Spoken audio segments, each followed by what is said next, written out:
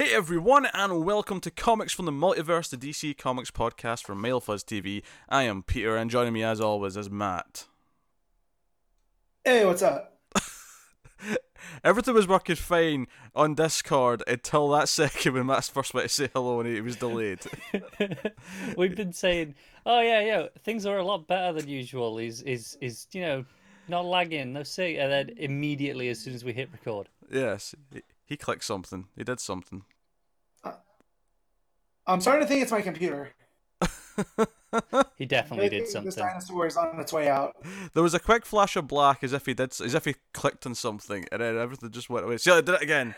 I just clicked on solicit. Had them up. Yeah, don't click on them. Yeah, don't click on anything. No more. I have diamond up. We're good. Yeah, It's already ready to go. Keep it on Discord. We'll just we're recording with Discord instead of Skype right now because the audio quality over the call is a little bit better. But we'll see how it goes. If it ends up causing more problems than it's worth, then we'll switch back. But Well, I deleted my Skype account, so joke's on you. Kara's also here. Yeah, I'm here. Fine. Excellent. That's a perfect introduction for you. So we're done with DC Comics. Coming up on this week's show, we have Batman issue 64, next part of the crossover with Flash. We have Justice League 18, Aquaman 45, Naomi issue 2, Catwoman issue 8, and then also the Punishment Patreon issues are going to be this week. Yeah. Connor's going to be reading Red Hood Outlaw number 29, talking about it. And both of us will be talking about Nightwing issue 52. Yes, that is the next Rick Grayson issue. Because the last one we did, when we did it voluntarily, was back at number 51. I'm not going to lie. Mm-hmm. I missed that episode, so didn't read 51. So, yeah, I just went straight into 52. I thought, I'll pick it up. I think you're okay. Because 51 was... You could tell Ben Percy was... No, was that the last Ben Percy, or was 50? No, 50 was Ben Percy. 51 was the first Lobdell one, which we did read, Matt. We Okay. did. I remember the ending. I didn't really remember anything else that happened in it. But I've exited out of my memory. Yeah. So I had a purge. Yeah. Well, very smart. Yeah, we'll see what we can piece together when we get to talking about it later. But that is what's coming up book-wise this week's show. We do have some questions from the Twitters that we asked for people because it is a quieter week. But we also have solicits, which is good because it's a perfect week for it because there's not as much books to talk about. There's really no books. So we could talk about solicits for a good chunk of time and pass some time that way. So that's Well, I'm going to hear all these for the first time because I can't read them without causing chaos on Discord. Seriously, guys, Matt was fine on Discord. It was like perfect quality the entire For like time. 30 minutes we were just being like, okay, yeah, everything's good. Just having a chat while we made sure nothing crept in. Yes. 100% fine. We start recording and all of a sudden little breaking Matt up did moments. something. He definitely did something. I can see it in his eyes. It's gone now and it's working fine. Okay. So you clear. All right. So first thing here is Batman Turtles 3-issue 1. We spoke about that last week in the news. So no surprises there. We did get the first issue of Batman Last Night on Earth solicited, which will be the first of 3 issues. It's a $6 56-page book. This is the Scott Snyder and Greg Capullo Black Label Batman story, which is funny because just last week we were talking about how none of the other Black Label books had found its way to solicits yet. Yeah. So this is it's changed a little bit in its description compared to when it was first announced. Also, something that I thought was quite interesting is they're abandoning the how Batman Damned was the wider trim. Yeah. They're abandoning that. This is standard size. It's still prestige, double length, but standard size. To be fair, the Batman Damned was never meant to be the standard across Black Label. It was meant to be every book could pick its own thing. Okay, fair enough. That was always obviously the case. That was the only one we had, and they made a point of specifying in the solicit text. I remember when they announced it, they said something like, "Oh, each book will have its own format, and they can do what they want with it." And Damned, obviously, they went for that wider page. Yeah, fair enough. I mean, I'm into it. It's Snyder and Capullo. It's 3 issues. The Prestige bi-monthly. Yeah, I'm down. I'll be honest. After Batman Who Laughs pissed me off, I don't know if I'm even remotely excited for this, but we'll see. That's fair. Do you want to read out the description? Because obviously it's changed since the original announcement. Sure. I'll read. So begins this. Oh, actually, no, there's a line before this. A couple of lines before this. There's a couple of weird, like, one-off sentences here. Bruce Wayne wakes up in Arkham Asylum, young, sane, and he was never Batman. Yeah, this is way different than before. What the hell's happened? So begins the sprawling tale of the Dark Knight as he embarks on a quest through the devastated DC landscape, featuring massive cast of familiar faces from the DC universe. As he tries to piece together the mystery of his past, he must unravel the cause of this terrible future and track down the unspeakable force that destroyed the world as we know it. Or as we knew it. Feels like Old Man Logan. Yeah, but he's young. The Catman. Yeah. It's Young Man Bruce. young future man Bruce. Yeah. I'm intrigued because I'm like, what the hell is this story? What is this? What if we all get swerved and this is basically Snyder doing Last Man on Earth? The TV show, but with Batman. Yeah. I hope Joker's head talks. He's walking around Joker's head. It's got to. Yeah. So when this image first came up from the thumbnail, I was like, oh, is that a Green Lantern? Like, it does look like it at first, doesn't right? it? And then because I forgot what it was about, and then when you look at it now, you're like, oh no, that's clearly Joker's head. Yeah. But yeah. So guys, also if I'm looking down, the only way I could keep up is if I brought these up on my phone. Yeah, that's cool. That's cool. Yeah. I'm just letting everyone know I'm not actively disregarding Pete more than I normally do, but yeah. It's just a happy coincidence. Yeah. Yes. So we got this listed for DC Year of the Villains issue 1. This is the one shot. It's essentially the Free Comic Book Day thing. It's 25 cents. It's out a couple of days before Free Comic Book Day. Kind of like what they did last year with the DC Most Nation. shops are going to treat it as a Free Comic Book Day thing, I would assume. Yeah, so, we have Bendis, Snyder, Tynan, and the writing team here. We have Jim Chung, Alex Maleev, and Francis Manapul. I assume the Maleev-Bendis one, their part of this will probably relate to what they're doing in Leviathan and so on. It makes sense that these are all going to be setting up different things for different books for the year, you would imagine. As for what the Year of the Villains is going to be in terms of, is there actually miniseries coming out of this that are going to be on their own? I don't know. I think we'll probably find out next month. Is it WonderCon next month? Yep, yeah, it's in March. So we'll I assume we'll get some announcements for the summer there and see what we're getting. We did get this listed for Deceased issue 1, which they did confirm is in Elseworld. It's not in continuity. This is Tom Kaler's book with Trevor Harrison, Stefano Guadiano, and James Harren on the art. There is some interesting things here. They've got like a cover that's like It, Stephen King's It, with a young Robin and Joker as Pennywise with the balloon. That is a fantastic cover. Yeah, we're talking the new It. Yeah. That came out a couple years ago, not the traditional TV miniseries version. To be fair, Matt, I feel like people have forgotten that original existed now with the new one coming out, to be honest. Yeah, but I just want to clear things up. Yeah. Just so it's not Joker looking like what's his face? Oh yeah, like original Pennywise. Oh, God, Tim Curry. Yeah. Tim Curry, yeah. All I could see was him in Home Alone 2 when they superimposed the Grinch over him, and he has the same smile. So it's an inspired piece of art, though. I'll read the text here. A mysterious technovirus has been released on Earth, infecting 600 million people and turning them instantly into violent, monstrous engines of destruction. So they're kind of zombies. In an interview, Taylor outright said, it's a zombie story. Yeah, they're tech zombies, but they're zombies. The heroes of DCU are caught completely unprepared for this pandemic of this magnitude and struggle to save their loved ones first. But what happens to the world's greatest heroes if the world ends?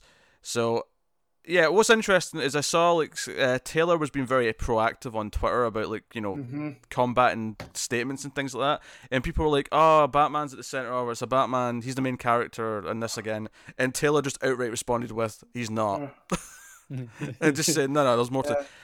Honestly, because it's an Elseworld, I feel like he's going to kill people left and right. So. Oh yeah. Yeah. I feel like it's going to be. James called it, DC zombies, right? And that the Marvel Zombies book, that's what happened. Like, they were dying left and right. I remember the first issue, Magneto gets torn apart limb from limb. So. Yeah.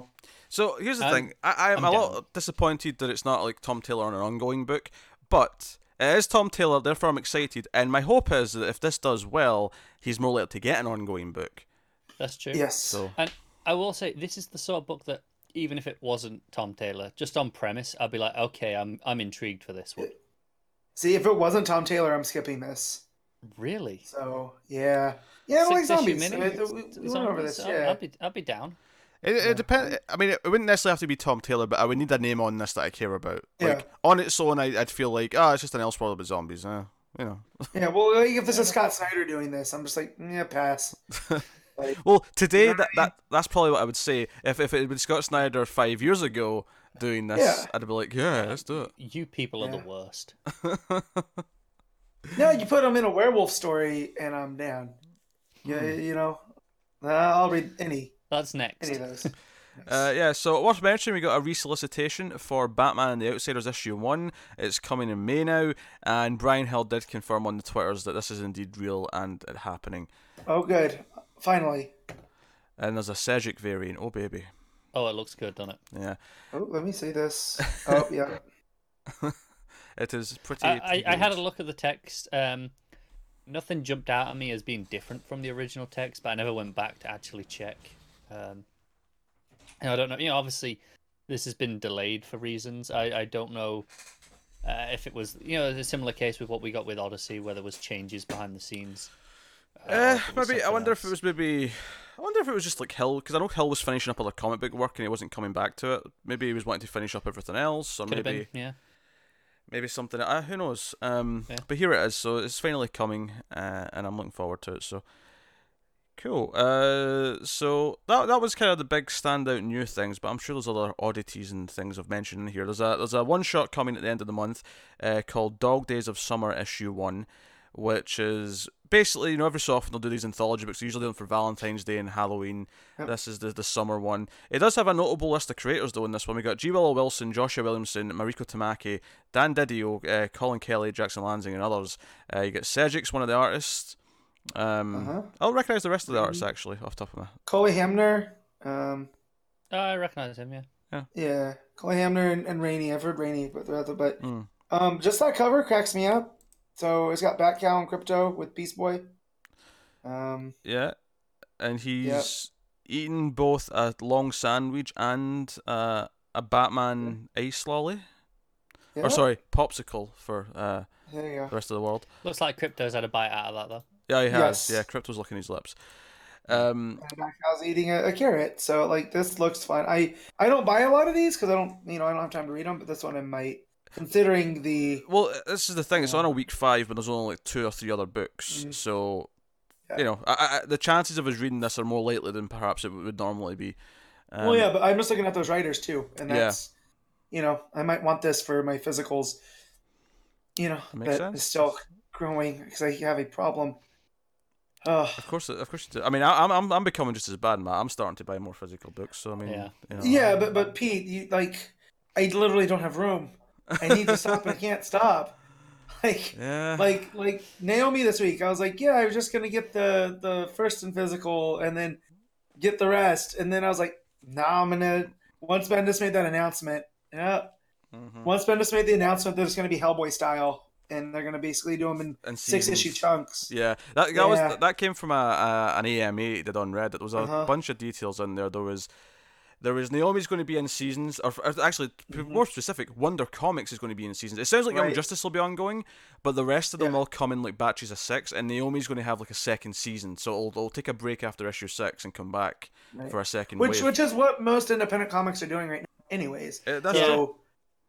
Yeah, I obviously he's likening it here specifically to Hellboy because it's getting retitled with separate series. The having a break for usually three months or so between arcs is what I expect from most Image books now. Yeah, because he said because they keep the artists consistent. Because he said an Amethyst book's coming in wave 2, so probably be 6 issues again. But this makes me feel better about Wonder Twins being 6 issues because it means that there might be a Wonder Twins 2 like in wave 3, for example. Yeah, and that's what I've always hoped that DC would do. Instead of having all these ongoing, just do like these smaller stories, and then it builds them for trade too. Yeah, you know what I mean. So if you want people to trade collect, like I know a lot of people do that with Hellboy. They just wait for the whole book to come out, and it's like the next part in the saga. So He also said that Naomi's heritage, her last name, is kind of a big deal. So the reveal of what her last name is and where she comes from is probably going to be quite big. So some of the covers for like 5 and 6 clearly show her looking like she's got powers. So we'll see what happens with that. But it's cool. There was a bunch of interesting little tidbits that came from that EMA. Yeah, I just wanted to bring that up because I wasn't going to, but now when that came out earlier in the week, I was like, well, I might as well just have all of these in singles, More on Bendis stuff in a second, but before we get to that solicit, we got Heroes in Crisis issue 9. It's worth mentioning the final issue has been solicited. And I don't like that. I don't like that variant. I don't like what it's suggesting. Yeah, because all those photograph variants for Heroes in Crisis have all been things from the past. I think. Yeah. Whereas this one clearly looks like it's either the start of it's either the start of this story or it's something that's going to happen at the end of the story. And you say that, I think even the regular cover is just as potentially concerning. Oh, it's worrying. It absolutely is worrying. I can rationalize that one because of what's happened to that character. But sure, yeah. Hey, Matt. If you want to go for a ride of mental gymnastics, I'm happy to go along with you. I'm happy to do it. Do what you I'm gotta just saying, like, he came from the lightning. He can recede back to the lightning. No receding. No. So yeah, final Heroes in Crisis is in May. We'll see how that goes. Remember after Blackest Night, Jeff Johns dead. I'll repeat that, Mike. You cut out for a second. I just said, remember when Jeff Johns after Blackest Night said, "Dead is dead." It's not reassuring. Yeah, but they never stick to that anyway. Yeah, I have faith. We've got a question about this later, actually, so I'll save any more discussion. But so the next thing, which is very notable, is that there's another big $10 80-page book coming in the last week of May, but this one's more in continuity and relevant to what's going on. It is Superman Leviathan Rising Special Issue 1, which will have a main story by Bendis, but it'll also have stories by Fraction, Greg Rucka, and Mark Andreyko. Now, Mark Andreyko, of course, will be writing a Supergirl story, I assume, in there, because that's what he's been writing.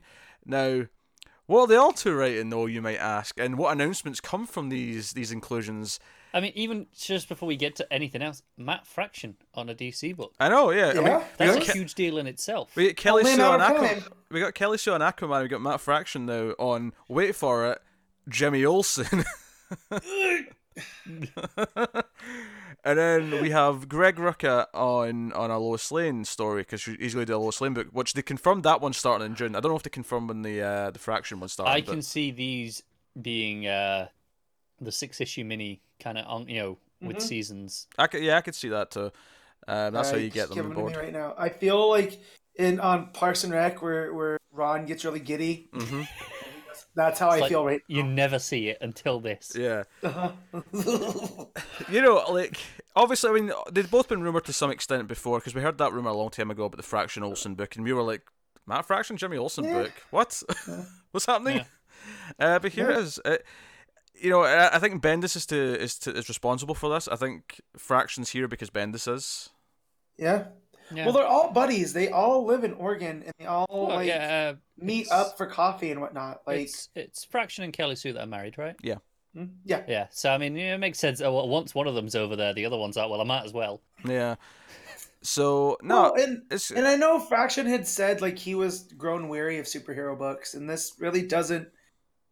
He can be like, yeah, I'm not writing a superhero. I'm writing Jimmy Olsen. Superheroes are involved. Yeah, but, one of the images that went out actually of I presume this Turtle special. Boy?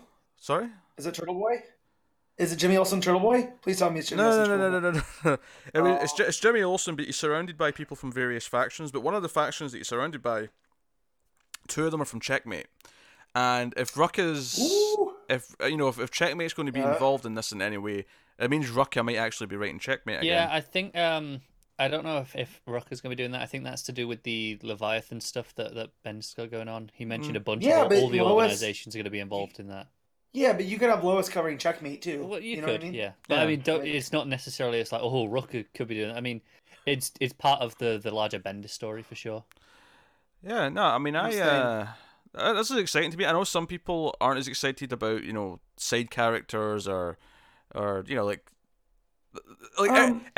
so many people have got something they'd rather have than a Lois and Jimmy book. But here's the thing for me is that these creators clearly want to write these books because they've been in line for a long time. And for me, the creators having the ideas and the passion for something is way more exciting than just having a book because X name needs a book.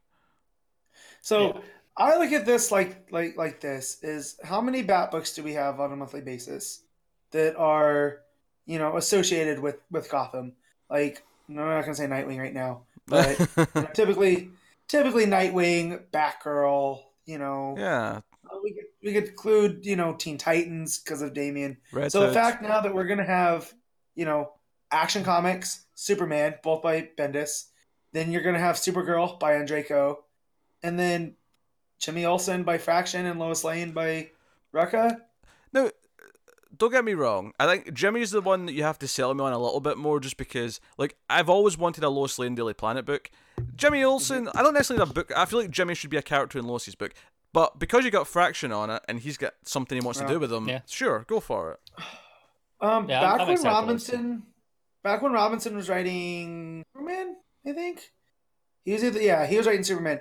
They had Nick Spencer, Jim Olsen backups, and that's where they tried to introduce Chloe. Yeah, I remember that. Universe. It was right before the New 52 happened. Yeah, and if this Jimmy book's kind of in that spirit, where it gets serious, but it's also a little bit like comedic, I think that's Fraction. Fraction can do that super well. It's one of those things where Jimmy Olsen had a book for a long time.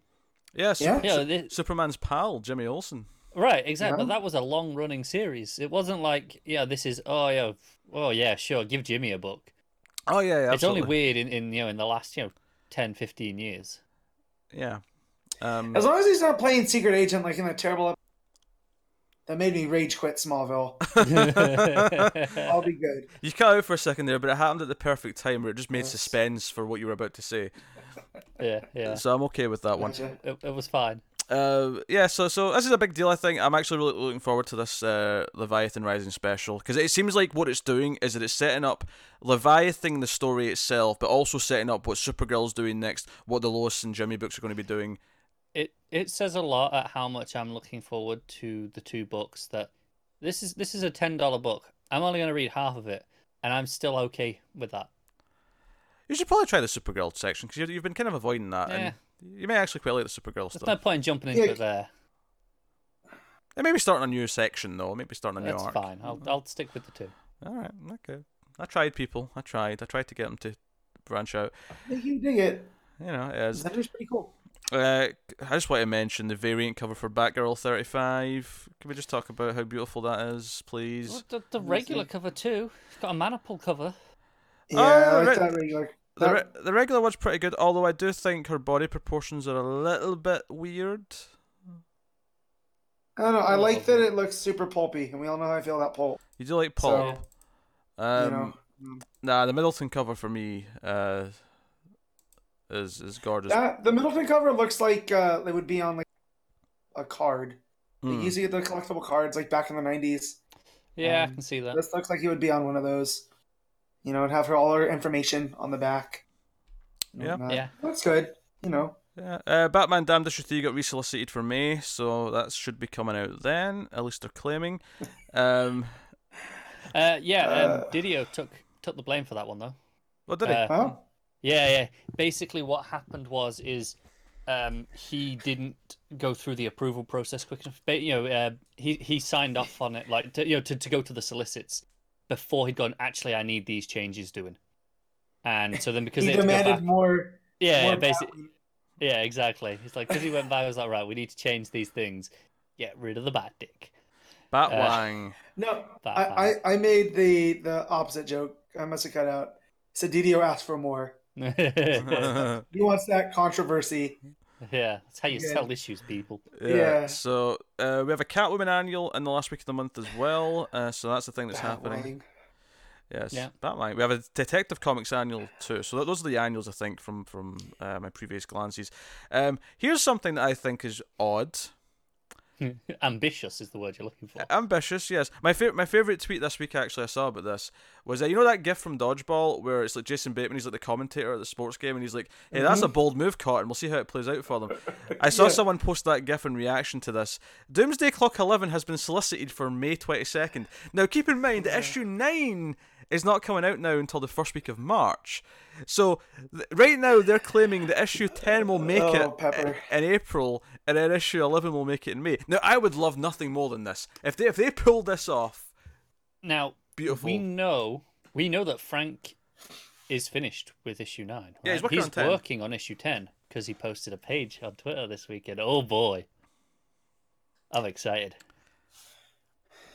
Matt's not seen this. He's got this look in his eyes like, what is this? What is this? I know what it is because I saw Connor talking either on Twitter or. Do you want me to send you it, Matt? You can if you want. But I'm just laughing. What if like Johns brings this team back, then it's Bendis?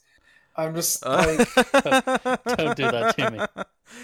Yeah, so I can't take that. So we'll see if that. I mean, I think issue 10's more likely for that date. Yeah, I agree.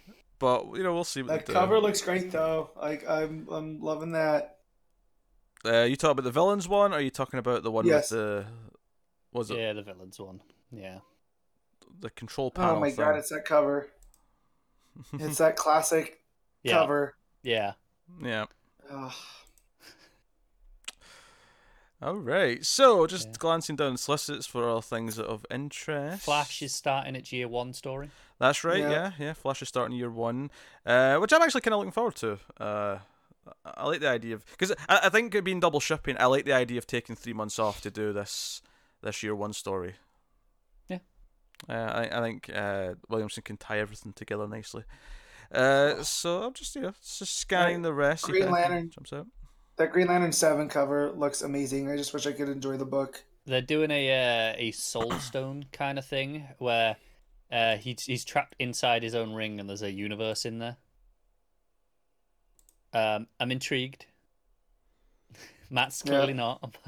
No. I want to read Green Lantern again. Oh, that Shazam variant's quite pretty. Or is that the variant? So speaking of variants, did you see what happened with the Justice League thing?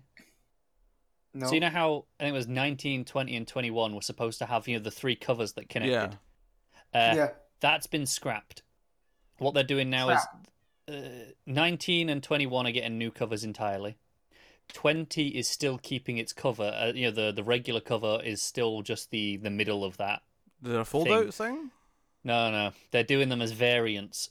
Both of them are variants for issue 20 now, which is really shitty. That's scummy.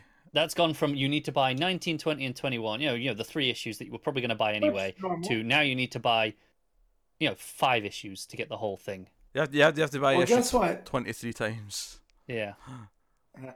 Guess what? I will not be doing that, and I'll just opt for the regular cover. No, I know, but it's shitty. Because there are collectors who want that, and we're gonna have a nice, easy way to get it, right? And now it's just like, no, now you got to jump through hoops and pay us 3 times the amount. Yeah, that is definitely shitty. I don't approve of that. Yeah. So we all know how I feel about Harley Quinn, right? Like, take her or leave her, it's fine. She's fine in small doses. And then it was announced that Otto Schmidt is going to be joining as the artist with Sam Humphries. And now I'm kind of upset because that makes me want to read. Yeah. I like those 2. And I do like that Cho cover. Yeah, I hate Cho, but that cover's fantastic. Yeah, it is.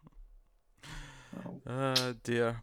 It is worth mentioning as well. I mentioned last week, I think, that a lot of hardcovers have been cancelled recently. There's a few of them that have been resolicited with the May solicits. So it seems like whatever was going on behind the scenes that was causing a lot of cancellations that seemed to be fixed, or that have, it wasn't so much that they were... At least in terms of the hardcovers. Yeah, it wasn't so much that we're cancelling them for good, they were just having to think. Because Swamp Thing, Absolute Edition by Alan Moore, that got resolicited. I think one of the other omnibuses did as well, but So hopefully that means everything else that got cancelled at some point will show up resolicited. Yeah, it was the Injustice omnibus, I think. There you go.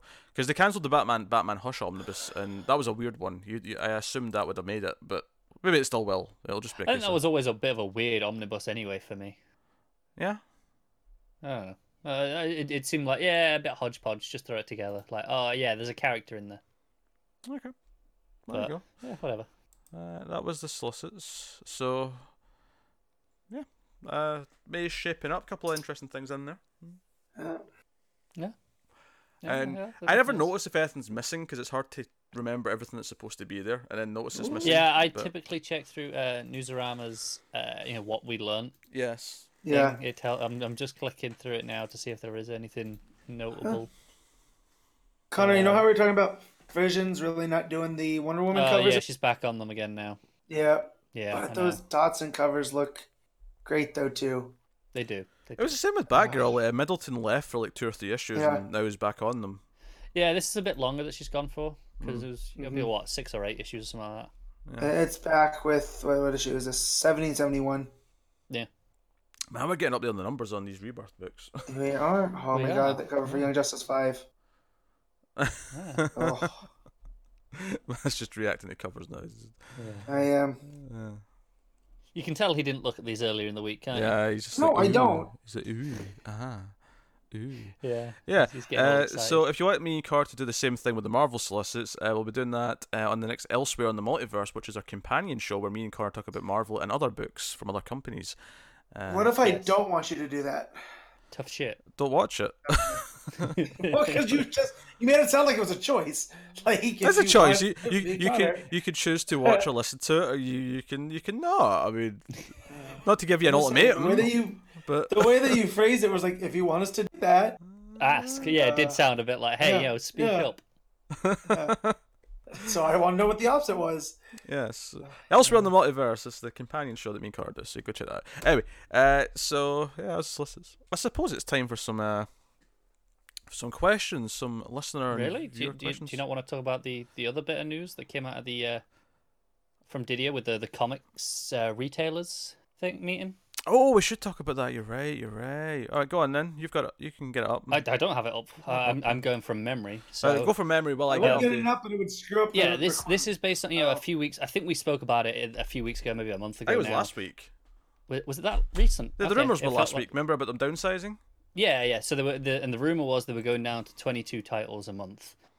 Didio said no, absolutely not 22. That's too low. However, assuming that everything that's been reported is true from what he said, because obviously this is a retailers only event and it's kind of just getting passed through, is they are cutting titles by 10 to 15% of their current output.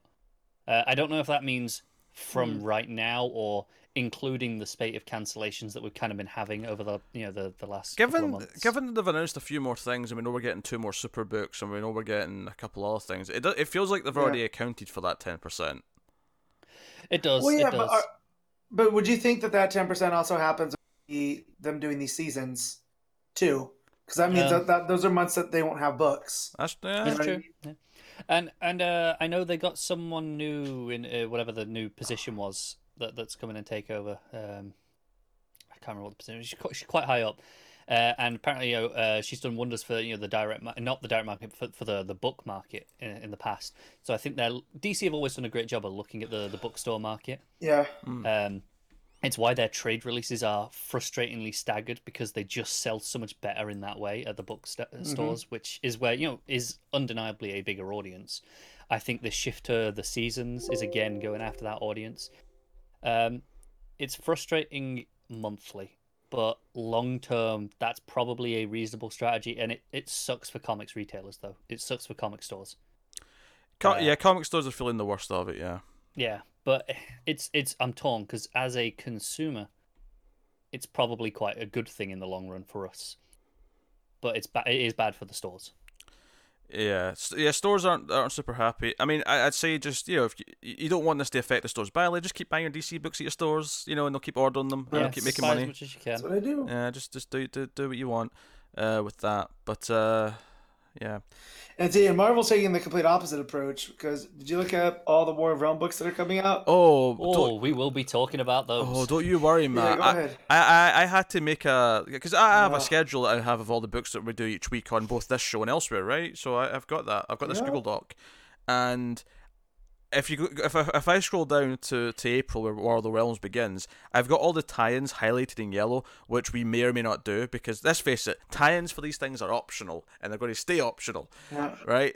There are 2 or 3 almost every week.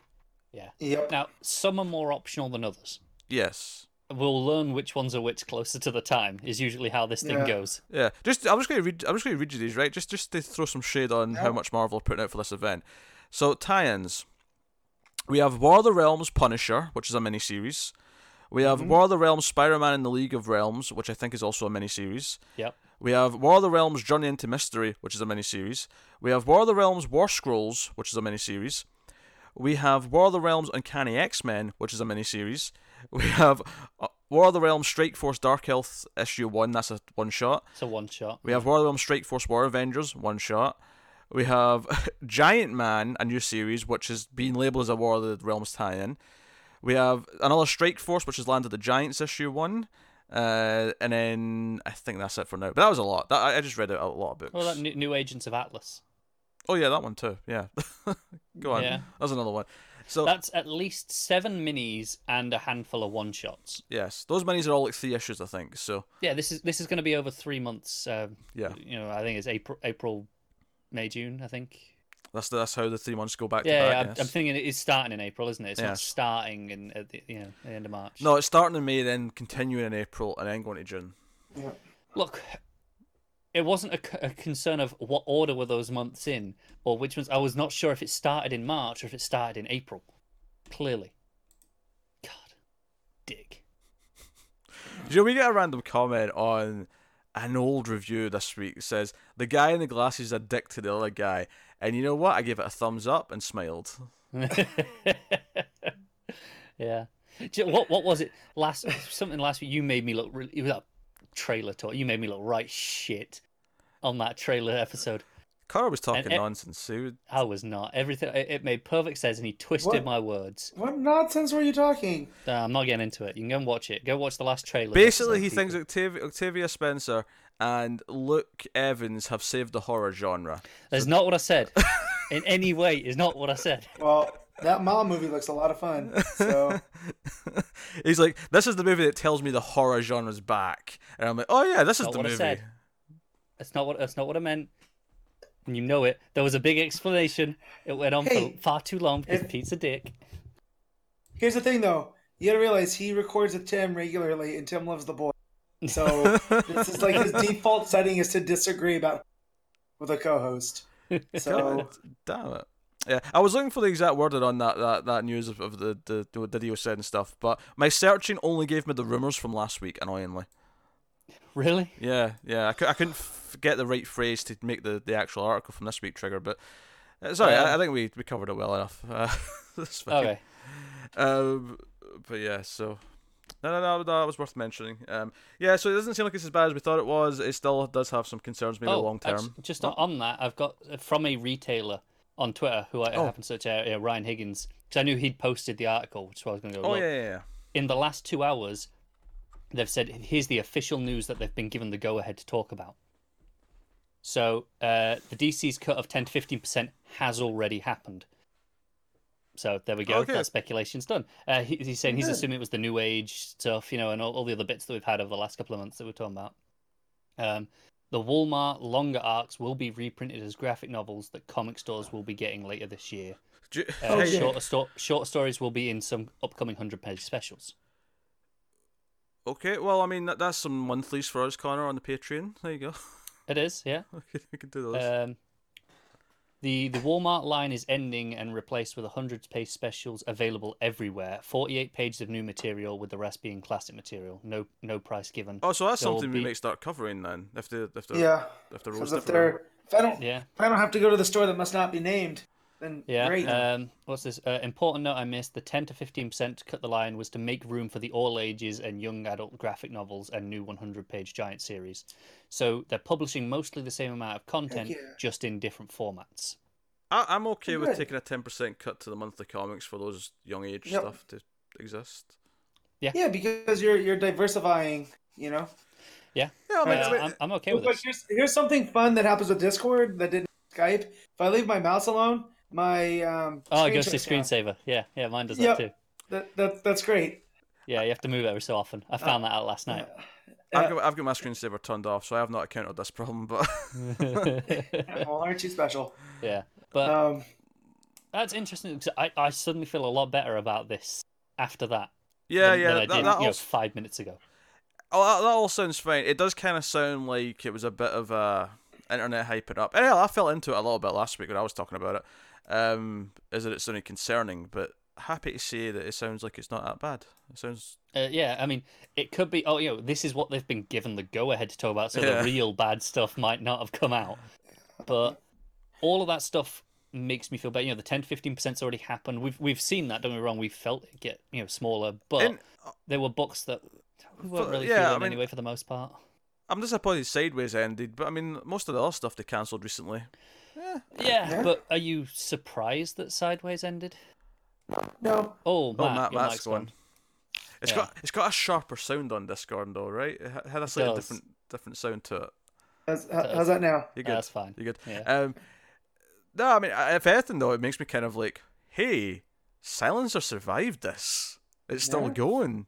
Oh, Yeah, And and- Terrifics. Yeah, and Terrifics. Yeah. And, I and it feel means... like Terrifics was always more likely though. I feel like Silencer felt like it could have went the way of the other books. I agree. Terrifics had the much more firmly DC kind of Yeah. history to it. I will say I like that they're actively saying, no, we're reprinting the Walmart stuff later in the year. Good, because Because we've been interested in some of those. there's like a Gail Simone Flash story going on right now. There was a Tom King Superman story that was. I mean, it was 12 parts, but I think they're shorter Ben- than a full issue, so it's probably going to be like a 6-issue thing at the end. Yeah. Bendis Batman. Bendis Batman, that's right. Yeah. Yeah, and then these new 100-page specials that'll be available everywhere, which is 48 pages of new material for each one is reasonable. Yeah, so basically, we'll probably cover those. We'll just probably ignore all the reprint stuff that half the book is. Yeah. Yeah, I'm hoping these go on Comixology as well then. Oh, the better, yeah. Yeah. I'm assuming if the comic stores can order them through Diamond, then they probably will go up on Comixology. They That's should do. usually how it If works. they don't, that's when we might not actually cover them, but yeah. Yeah. Yeah. Okay. And also, the focus on the all ages young adult stuff. We've been saying for a while that the Zoom and Ink is looking really solid. No, and it's a great, good and, idea. yeah. Like, I mean, even if I end up not reading any of it, I think it's a good idea. Yeah. So, Speaking of kids stuff, real quick, did we talk about the DC Lucha Libre toys that are coming out? Oh, God. we did not. No, I saw a couple of images, but Oh, Of course, that's I- what Matt wants to talk about. well, I just want to say I've never wanted an action figure at Superman. He looks like the Lucha great El Santo, who El Santo was such ingratiated into the culture down in Mexico that there are movies about him, like starring him in his mask and everything, doing like superhero stuff, I'm looking like at them stopping now. crime. yeah. If anyone doesn't know, this is just kind of like how they did like the Primal. bombshells, and they did the primal. They also did the Mad These Max are just action figures, though, rather than because the bombshells Yeah. were more statues. statues. Sure, but in the same sense where it's like a theme, and they're doing all the characters in that theme. It's basically But if we get like a book, like they're kind of doing with the Primal, like that's just kind of Lucha Libre Superman.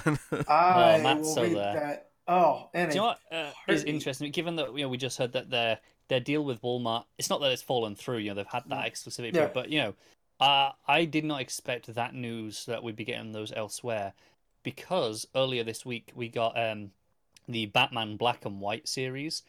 They'll be actually doing smaller versions of them exclusively for Walmart. Oh, that's cool. So You're talking about the statues, right? yeah, the statues. Mm. I think they're 4 inches instead of whatever the regular Full. size is. Yeah, that's cool.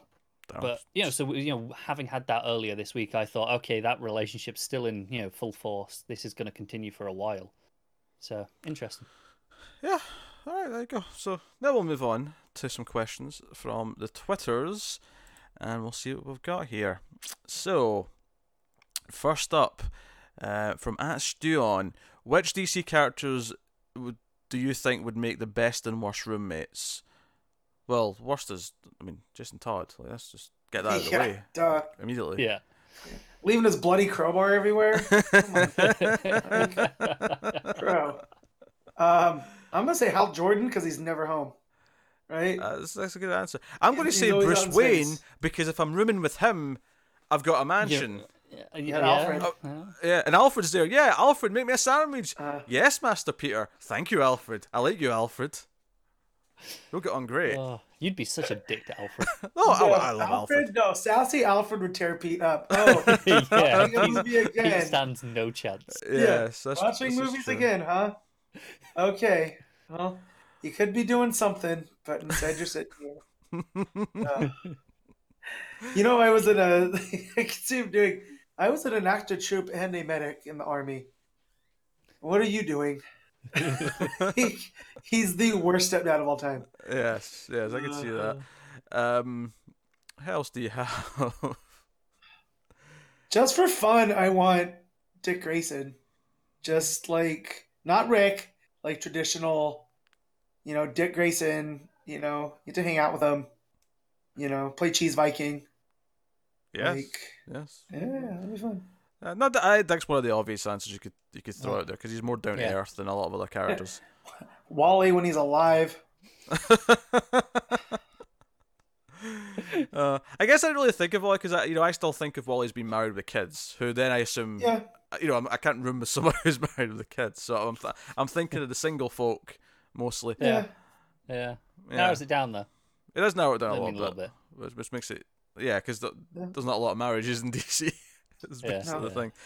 But no, Bruce Wayne for the mansion. Think about if you have Cyborg, you never have to pay for Uber because he'll just boom tube you everywhere. Or electricity. I'm pretty sure you could just charge the whole house. That's what I'm saying. Doesn't have to Internet is recharge- never going to be faster. Yeah. So I feel like Cyborg just has to recharge himself though. So that electricity bill might be through the roof. I don't know. The stuff like Tesla's doing with their batteries, I'm sure 10 times what that is. So I just feel like his power consumption rate is significantly higher than Tesla. Mother box, bro. Yeah. Whatever. Mother box. All right. Next up at Carthanis. I just read Identity Crisis and absolutely loved it. Each issue was filled with tension. I really enjoyed the mystery. As someone who's only been reading comics since Rebirth, what was the controversy with this book? I don't quite understand why there's so much hatred for it. This is an interesting question because yes, yeah, I mean, a large part of it is just the fact that it has the crisis in the name. Yeah, and it's not a traditional crisis. Yeah, but you can say the same about Heroes in Crisis right now.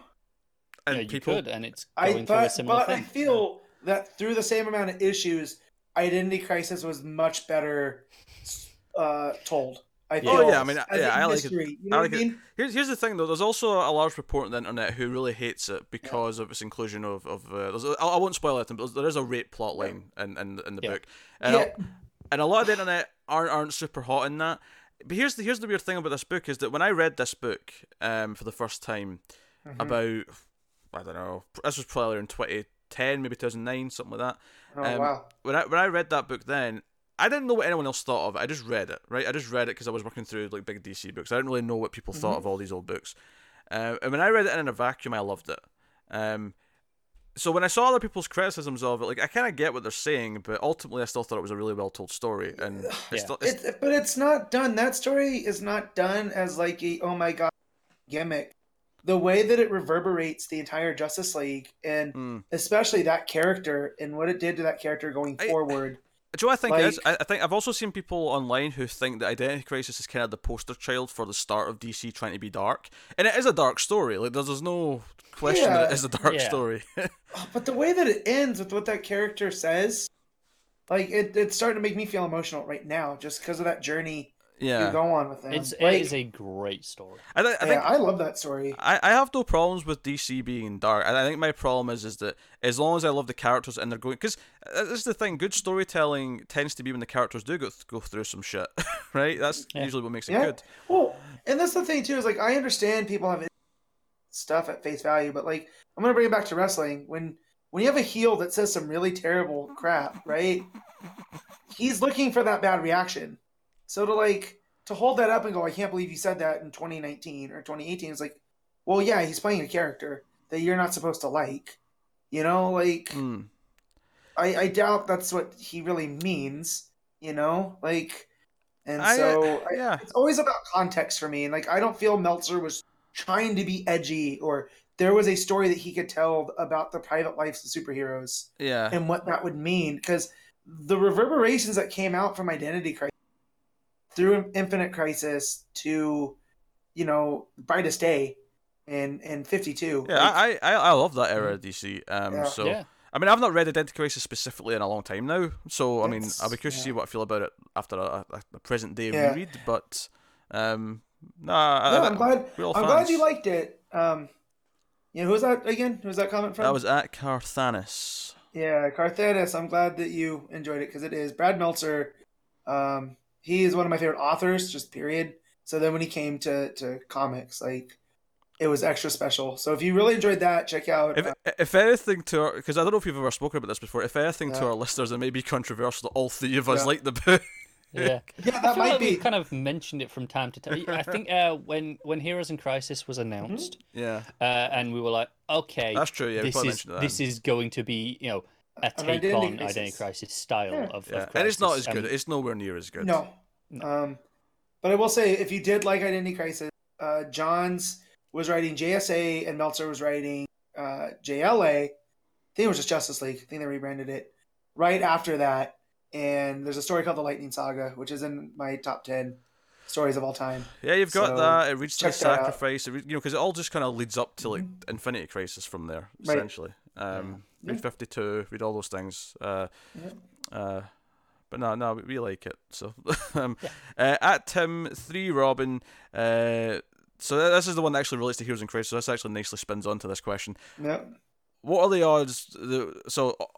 What are the odds that at the end of Heroes in Crisis we'll be in a positive place with where they leave Wally? 50-50. You think it's 50-50? No, I'm going to give better odds. I'm giving 3-1 odds. You think better? I was going to be kind of cynical here and say I'm hoping for the best, but I'm going to downplay it and say maybe like 35%. No, I'm 50-50 in that. I at this point I can still see it going either way. That's fair. You know what? Given how cynical you are, I'm happy to hear you still say it's 50-50, to be honest. Here's the thing.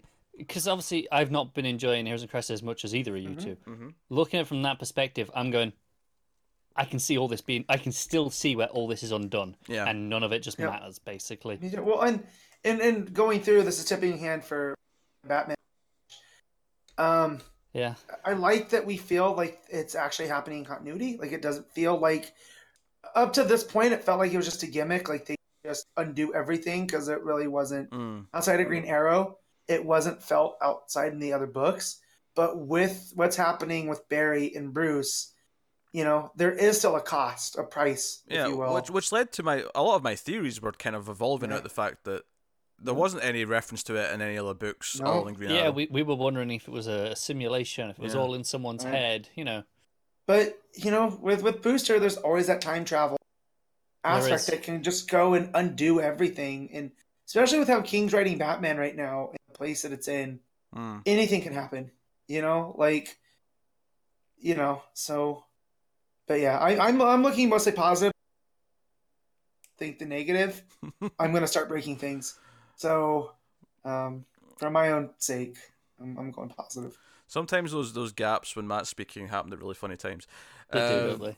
But hey, I mean, hoping for the best. I mean, what the actual odds are is a difficult thing to pin down, but here you go. Yeah. So at Eritrine, and this is Tyler who makes us read Rick Grayson, just for the record. Yeah. Tyler, what's up, dude? You're my favorite. How would your Latin core look if you were drafting Marvel characters? Can be any color, but you can only pick one core. So I guess we're all picking one core and then picking some Marvel characters to fill it. I mean, Hulk's in the red, obviously. I mean, right? Easy. Yeah. I'm thinking where to put Thor. So give me a minute. That's the one I want. And that'll be Matt's color. Yes, that's what he's thinking. I feel like I don't know Marvel characters well enough to be on the surface level to really place them in a core. Well, I would put, if I'm doing blue, I'm putting Daredevil there. And Cap, 'cause he's surely. really- Hope, yeah. Yeah, Cap's there. Yeah. Well, I feel like you put Cap and Thor in green because they're both like that's like the warrior one. You know what I mean? Like those are those two guys are soldiers. Yeah. You know, like John. So, but you could put Cap in blue. Cap's always hopeful. Here's the thing. I think you put Wolverine in red, but I think Laura and Gabby go into Compassion. They go into to Indigo. Yeah, they're forgetting the fact that Indigo was all people who used to be criminals that are reformed. Yeah. Forget that. Just in the concept of compassion. Yeah, just forget that part of it. Yeah. Does Marvel have an orange? I'm thinking A greedy person? I'm sure they do. Yeah, but who like? oh, dude, Kingpin. He's Lex Luthor light, so of course sure, he. Yeah. I would argue he's Lex Luthor, but heavier, man. Well, you know what I mean. He's a blue collar. He's blue collar Lex Luthor. You know, like What you're trying to say is shit, Lex. I like Kingpin. I like but Lex is my dude. We all know this. Who do you put in Violet over there? I think maybe Medusa from the Inhumans, right? If you say so. Yeah. I can't back that one up. Oh, Black Panther's in blue. Sure, I can see he's that. hopeful. Namor's in red. That dude's I always always feel pissed like off. Black Panther's a lot more cynical though. Like he's always he's almost like a Batman-esque in prepare the world. So would you put him? He doesn't seem motivated by fear, and not that Batman's motivated by fear either. But it's a key component of his persona. Fear. Yeah, Panther doesn't. No, I look he at him, and I might be colored by the movie because that's the version I'm most familiar with. But like movie version's blue. Sure. I'm trying to think about Spider-Man because I'm like, there's an argument for blue, but I feel like willpower's his biggest thing. So. Yeah, I'd probably go just throw him in green. Yeah. That's what I'm thinking. Yeah. Iron Man could be orange, maybe. Yeah. Maybe, yeah. I can't really see him anywhere else. Yeah.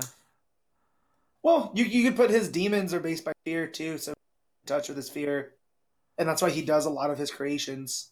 So you could put him in yellow if you want. Maybe. I guess. I'm still trying to put Thor because I don't see that Thor fits in any particular, except for green. Like I can't. Yeah, but here's the thing. I think after where we are in Aaron's run, I don't think we can put him in green anymore. No, I think because where he was like, you know what, I'm not worthy, right. And he kind of gave up. Yeah. For far too long for it to be for him to have the willpower to keep going. Real quick, did you read the most recent one? Hell yes, I did. Because the most recent one, he's definitely red. Like you know what? He could be the White Lantern of the DCU, where he can, or MCU, where he can touch it. You know, I love how it's specifically MCU. It's not this Marvel Comics. Yeah, well, it's the cinematic universe. That's how I meant to say, not cinematic. Yeah. Was like, but yeah. And who do you put as the black? Who's the Death Lantern? Hela. Yeah. No, that's showing the nose. It is, but Loki's orange for sure. There you go. Loki's orange for sure. Yeah. Ghost Rider. You put this Ghost Rider's Compassion. This new kid. Obviously you mentioned the last issue of Thor. Odin. Odin gets an orange. Yes. But here's the real question though: where does Gwenpool go? I don't know. I don't know Gwenpool enough. Honestly, I feel like there used to be a color for chaotic, because that's where a character like Gwenpool. Well, that's where Deadpool would be too, right? Like, I'm trying to think of other X-Men. Like, yeah. Where'd you put Cyclops? Sea Purple, because he's always back in the Sea grave. Violet. Yeah. Because he's got love issues, like he can tap into that. It does. I feel like he's kind of more the simple leader though, at least most of the time. Yeah. So He's probably just. He's Blue. too bland to have a color. Oh. There's good yeah. versions of Cyclops. I just haven't. Yeah. You've just never seen one. Yeah. I'm going off of the Avengers. I'm getting caught up on Avengers. There's all these characters I'm being introduced to. I like Jean Grey's probably Compassion, and then Kitty's probably Willpower. Kitty's Hope. Yeah, or Hope. Yeah. Yeah, I mean, Oh, I feel thundered Hope. there's often a lot of overlap with Hope and Willpower. I feel like more often. Well, than not. there is. That's why they have Like, such I a would good put- relationship, though, isn't it? That's true. Whatever one Colossus goes into, I'd put Kitty in the opposite. You know, because they feed off of each other. He does Like not Green go and into Blue. Hope. Huh? He doesn't go into Hope. I don't know. He overcame, Soviet Russia. Yeah, but I think that's willpower death. rather than Hope. Oh, that's true. So you Yeah. put Kitty I'll and put it. Let's put. Hope then. I put I Kitty in don't the think Colossus. Colossus is inspiring enough. He doesn't have that ability to inspire others that most Hope wielders do. His sister's definitely an orange. Orange or red. Yeah. All right, I think we'll leave it there. Yeah. We could keep going probably, but Where- over there. One last question then from Matt Talking Superman, because Friend of the show. He must always get mentioned on the show. Apparently, I know he basks in the mentions. He loves the shout outs. It's good. He- Hey, his Twitter keeps me going sometimes when I'm like, ugh, this sucks. He's usually so positive that it snaps me out of whatever Yeah, funk. we So- have to let him know beforehand that he's going to be mentioned in the show, because I think when we mention him on the show, he likes to be listening in the bath and be soaking in the hot tub when he hears his name, so he can just wash himself all over as he hears it.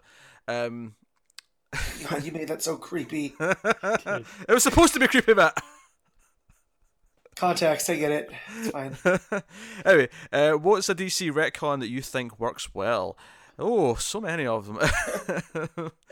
Jeff Johns. All of them. Joe's funny about this question to me. I feel like DC, for the most part, is actually quite good at retconning. However, the ones that stick out that we always talk about are the ones that don't work, because they're the ones that stick out like a sore thumb. It's the New 52. Yeah. It's the big retcons that we don't like that. Well, because Yeah, there's so many retcons. Oh, I mean, we had one in Justice League like last month. That's right, yeah. Yeah, but when they do retcons like that, and they're well thought out, they tend to work out. Because DC's so big and sprawling, you can do that. I will say my favorite retcon right now is the one going on in Hawkman at the minute. Yeah, that's a good one. With this way solid. of everything works. Yeah. I'll tell you what my least favorite retcon is. Don't say Superboy punching, because I love that one. No, not that. Not that. Okay. It's about a certain Jason Todd coming back to life when he was supposed to be dead. No. So the Lost Days mini by Winnick really, really fixes that. So yeah, but we still have to put up with Jason Todd. He's still here. Yeah, I think it's less about how it was changed and more that it was changed that Pete's annoyed about. Yeah. I don't mind Jason Todd existing. I just don't. Oh, I do. Because I mind it 'cause I have to read it. Yes, well, I know that, but I don't know. I don't hate Jason Todd as a concept. I hate how they've been on a using similar wavelength. I'm looking forward to the retcon of Rick Grayson. Yes. Oh, that's Yeah. fancy. When Connor muted his mic, there was a little mute symbol that appeared above him. Ooh. I can see that he's done it. Just so I could cough and not. Oh, I wasn't right. criticizing. I yeah. was just pointing out that now I can see when you've I done it. did notice it does a little black flash as well when I mute it over my image. I'll tell you what retcon I didn't like was in Superman Reborn, and they got rid of Connor. Oh, that was the Like best. he didn't exist. That worked. And then that started a whole thing. Who is Connor Kent? That's the best running joke we've ever had, and I am. It's a shame it had to come to an end, isn't it? Yeah, eventually they had to bring him back and ruin it, but yeah, that was gold. Trying to think what other retcons. Well, I mean, the big ones are whenever there's a crisis and they change the entire universe again. Like, those are the big ones. Well, Convergence having its cake and eating it too was pretty lame. Where it's like all the crises happened, but none of them happened also. So we're in this weird middle but point. that's convergence for you. Yeah. Well, I'm trying to think of small specific character stuff that kind of improve things. Like how do we feel about the Johns? Barry's mother was killed. By Reverse Flash. that's fine. I was never I'm the fact always growing mixed up on it. Well, growing up a Wally guy, I didn't care too much about Barry and his whole thing. So when it happened, I was just like, okay, cool. Like I like Barry enough, but Wally's my Flash. So Here's why I'm mixed on it. I like what it does with Reverse Flash, and making it personal and Personal. yeah. But it does take every hero needs a tragedy, right? And before it's like no. He's just a hero because he's a good dude. Yeah. And I like that. I think I like the idea of a villain going back in time and doing something awful like that. I think I always like the concept of that. Yeah. Well, because now he gets to credit himself with creating the hero. You know, and it brings all these questions of like, is things cyclical? Does he only exist because of what Reverse Flash did? But Reverse Flash only did it because of how he feels about the Flash. Right. Given that Flash is so steeped in sci-fi, it added all this. Yeah, that's why I'm like, because I really like what it does in terms of the story and the themes and stuff they can play with. Yeah. But it does take away that one thing of like, oh, now it's another one motivated by tragedy. I'll tell you the one retcon that I really enjoy because this version of Kara was the Loeb version from Superman Batman, where she got stuck in the explosion and you're late. Yeah, I mean, and that's something that's kind of stuck around for a lot of versions of her now. Like, the TV show's done that. The current Rebirth version of Supergirl had that. Like, that's been an ongoing thing for a long time. It's kind of the go-to standard now. Joe, I think, because Joe, I think makes it work though, and this is why it's a good idea. Because it makes her different from Superman. Because unlike Superman, she remembers Krypton. She remembers growing up there. Exactly. She remembers her parents. Well, yeah. Silver Age Supergirl is just a girl version of Superboy. She's not much different. And so this did make Kara feel special because she's a different kind of refugee. Whereas Clark doesn't remember the homeland. She does. I do think the TV show doing this version has solidified it as this is the version we'll get. Yeah. From now on. That makes sense. And I'm okay with that because I like this. So that one's, I'm going to say that one's probably my favorite because of what it's meant. And it introduced me to Supergirl because I wasn't, I hadn't read the whole Earthbound Angel stuff yet by the time I had read that, which was completely different from Kara, who died in Crisis on Infinite Earths. So, no, I like that a lot. I mean, some of that early run that came after that was a bit weak, but but it really hit its stride with Sterling Gates and. Sterling Gates, I mean, I haven't actually got to that point yet. I got up to the point where it introduced the Legion story and that she'd been in the Legion for a while. Yeah. So it kind of tied in with that. And that stuff was actually pretty good. So, but the actual introduction in Superman Batman was solid from what I remember. It's been a while since I read it, admittedly. But Michael Turner on the art there. So that's great. Yeah. So... okay, there you go. That's questions. We can finally move on then to the books of the month. What little of them there are. So starting off this week then with Batman issue 64. This is the price, the crossover with Flash part 3. It's 65. 65. Sorry, I forgot to change the number. That's my bad. It is, yeah. 65. So Gilliam March is back on the art, unfortunately. God's sake. Again, not terrible, but far from good. The only positive thing I'll say is that it's not as bad as the last issue they did. Yeah. I had to double check see if it was Gilliam March because it didn't look as. I think it's as bad. It doesn't have those specific because last time it was that big, the statue's thigh, or there was that thing there. There was one face from Gotham Girl that made me laugh out loud, though. I will say that. I don't know. I've got examples of the really awkward looking things. So when Gotham shows up. Oh sure. Now the one for me is when Gotham Girl lands in I think it's the station where Iris is there, and she's got this evil look in her face. She's sort of tilting her head forward, and she's got this smile. It is the most ridiculous, evil looking smile. She's kind of googly eyed, right? Yeah. It looks a little weird. Yeah. I don't know. There's the panel where Flash arrives at that point. At the top, he just his whole body just looks rough. Yeah. No. I mean, there's all these scattered throughout the issue where I'm just going ugh. Yeah, there's a really bad Flash one. Let me see if Connor was talking about.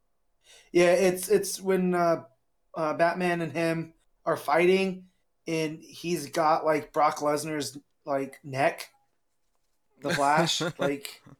It's just this huge veiny monstrosity. Yeah, I don't know who that is, but I know exactly what you're talking about. Yeah.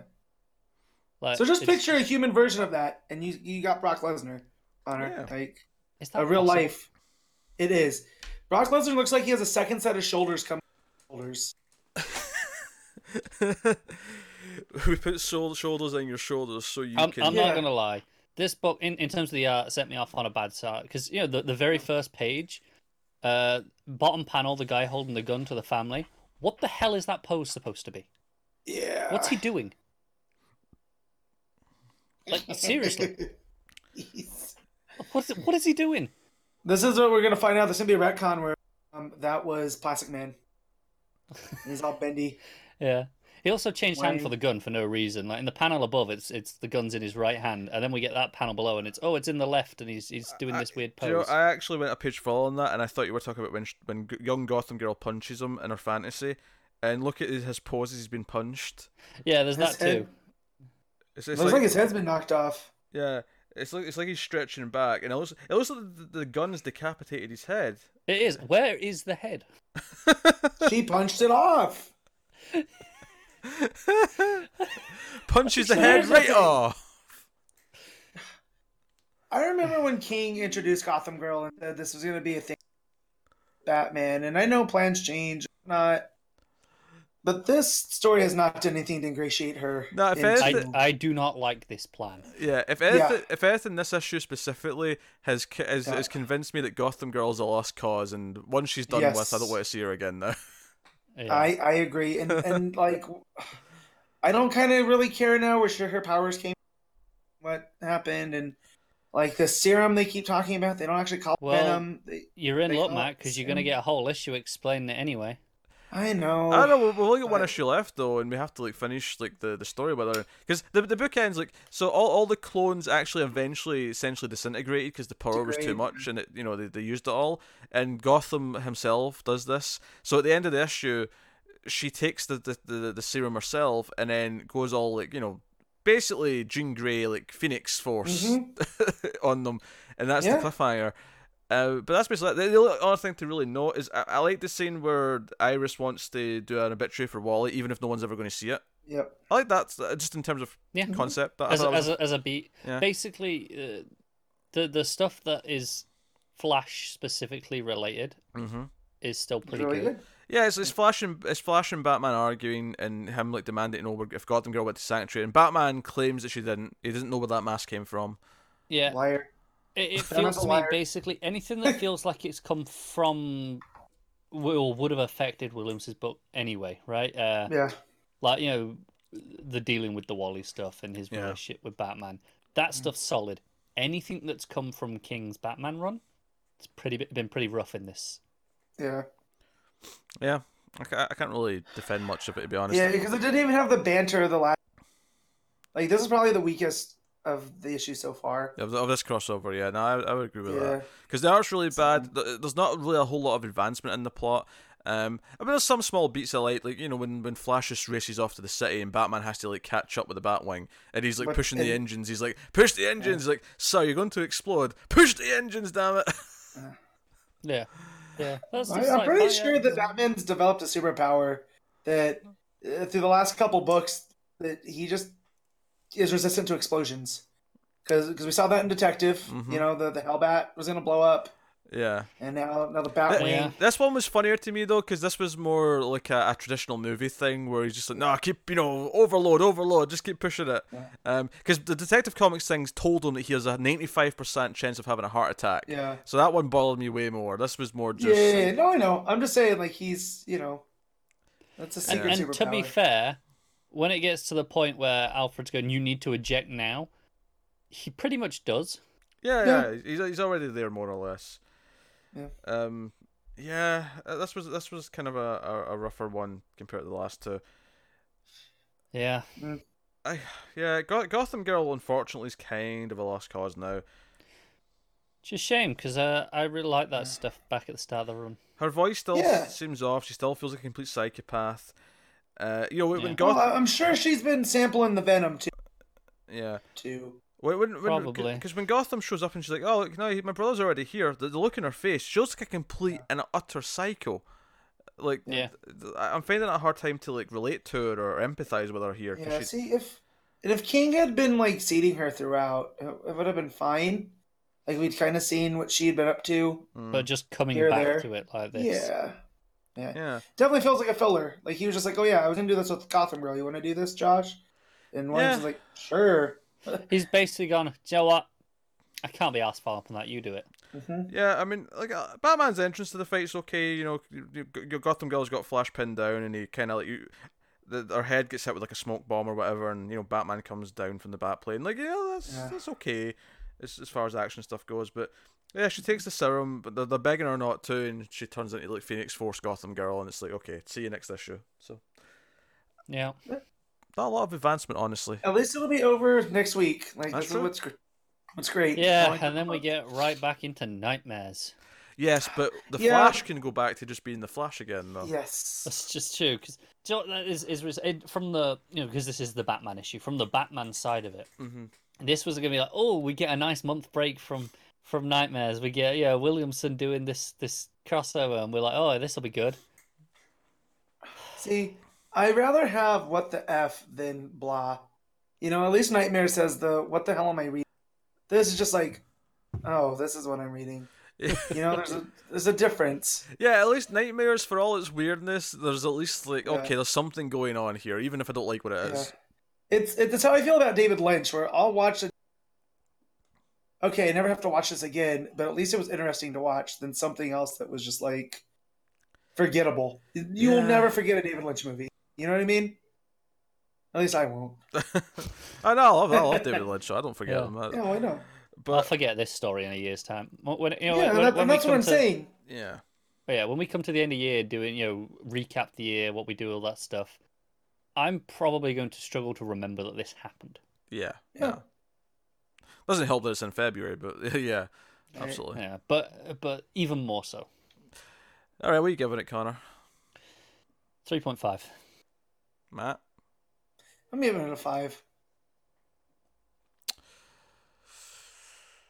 I want to give it a 4.5.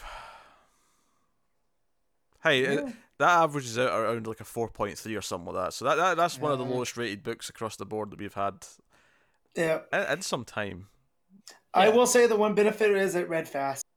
That's true. Which is not something I can say for the next issue we're going to talk about. That takes us on to Justice League, issue 18. You sound like you weren't a fan. James Tynion the fourth, writing with Pascal Ferry on the art. I was not. This was so Brainiac is going into Lex Luthor's mind, or bringing Lex Luthor into Brainiac's world, whatever way around it was, and Brainiac's it was. Brainiac was hacking into Lex's brain and was going to take over his body. It was voluntary to a point, and then Brainiac's like, haha, but now I'm just going to take over because screw you. And curse you and your sudden yet inevitable betrayal. Yes, I was going to say it. That was the best moment of the issue, is when Lex basically quoted Firefly, which of course came from Joss Whedon, the creator of the hit television show Buffy the Vampire Slayer. So that made me laugh. Otherwise, though, it basically became... To get out of it, Lex is like, hey, let me just actually tell you everything that happened with Vandal Savage because this is important. And it was mostly just recapping things we kind of already knew with some more detail and a lot of dialogue. Yeah, I don't mind that. I like that. I really like this issue. Yeah, me too. Really? I was not feeling this one. I think it helped that I really like the art. I'm not familiar with this art, so I don't think I've ever encountered them before. Yeah, it was okay. I wasn't... Yeah, Pascal Ferry's been around. But I've never had any experience with him. So I feel like this is Snyder, and granted this is Tynion, but he's working on ideas.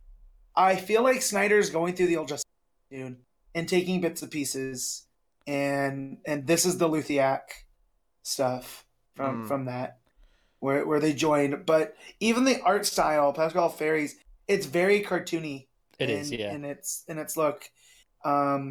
And I like that a whole lot, especially when we get to the history and we see all the different, people that Vandal throughout time. Yeah, because you have him with Arion, and then Satanus, and then it looks like Colonel Sanders. He's got something going on with Ares, I think, by the look of it. Yep. Let's not gloss over Colonel Sanders there, Matt. Yeah. He's in the third. I don't know who that's supposed to be. But then you have the Ultra Humanite, and then what looks like, the Dark Gods on the other side, and then of course Roz, which I've always wanted a Roz and Vandal Savage story because these two immortals Like, Yeah. they were at opposite ends at one point. Oh, of course. They definitely went to war at some point and then called a And, like, truce. I want that story. Like, But yeah, so I liked all of this. So yeah, that is Ares, isn't it? I thought it was one of the No, I'm pretty sure that's just Ares. the devil gods. Yeah, no, that makes more sense. Yeah, I 'Cause he's thought, communing with the gods. yeah, I thought it was Ares. Yeah. Yeah. Gotcha. But But yeah, that's cool. But yeah, so it's and like then we get him with Lionel. yeah, and how basically Lionel's the biggest chunk of Right. the issue because it's once he gets to Lionel, it's like okay, Lionel helped with all this stuff, but ultimately he took it from him and made him so because he was this intelligent, he was like Lex, he was this scientist who was trying to figure all this stuff out and was obsessed with it.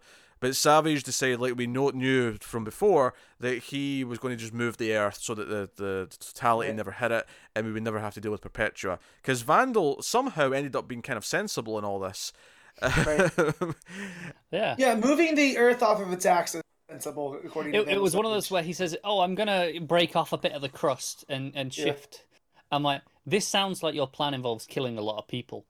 But omelet and eggs and all that. Yeah. Yeah. This is it. It's but I genuinely feel like he's going, no, greater good on this one. It feels like that to me. Yeah.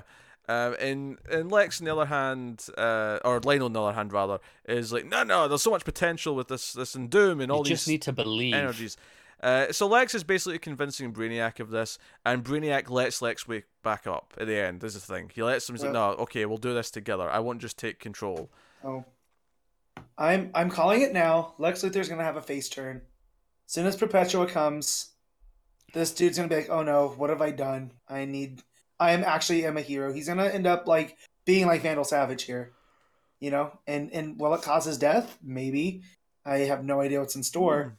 But I feel like he's just, with this whole thing about belief, he is out of his element now, He believes in something other than Doom. Also, I don't want to skim over on the page with Lionel going through, finding all this stuff.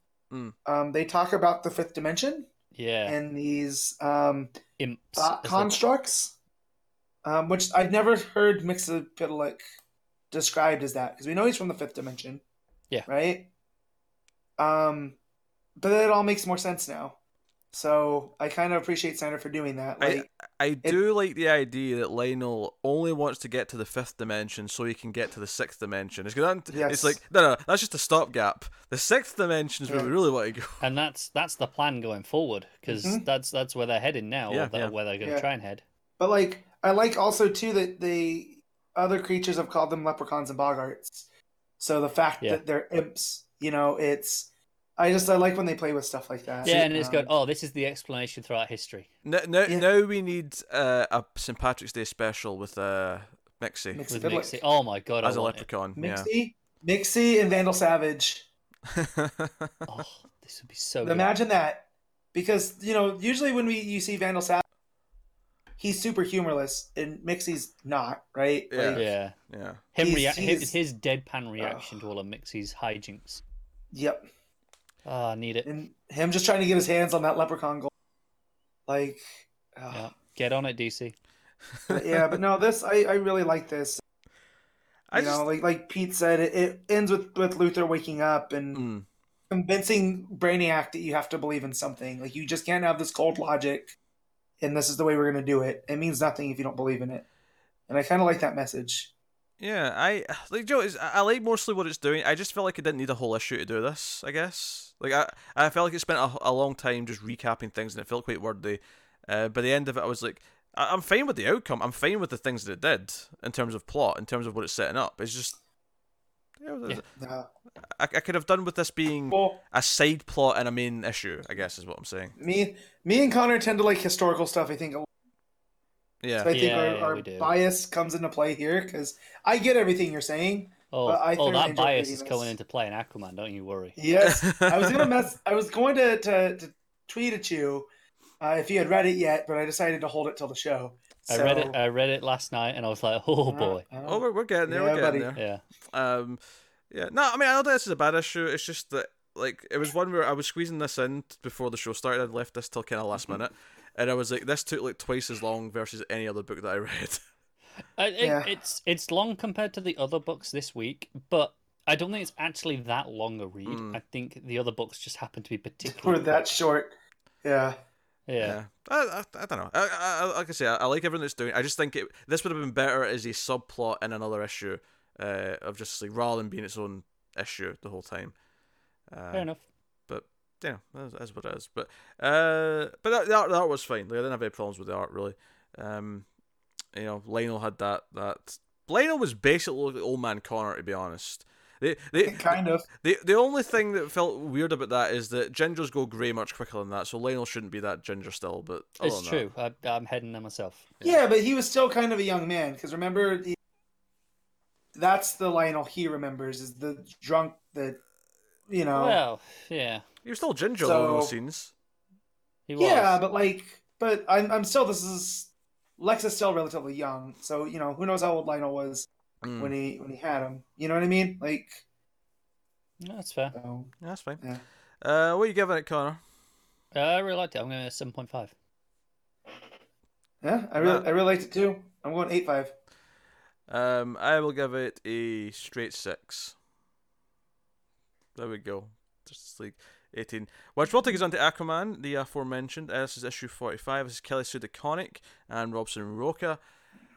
So this issue, the main sort of present day story is Aquaman going with the lady. I've not learned her name yet. Callie, thank you. They're going on a boat to meet the old woman because she's agreed to go finally.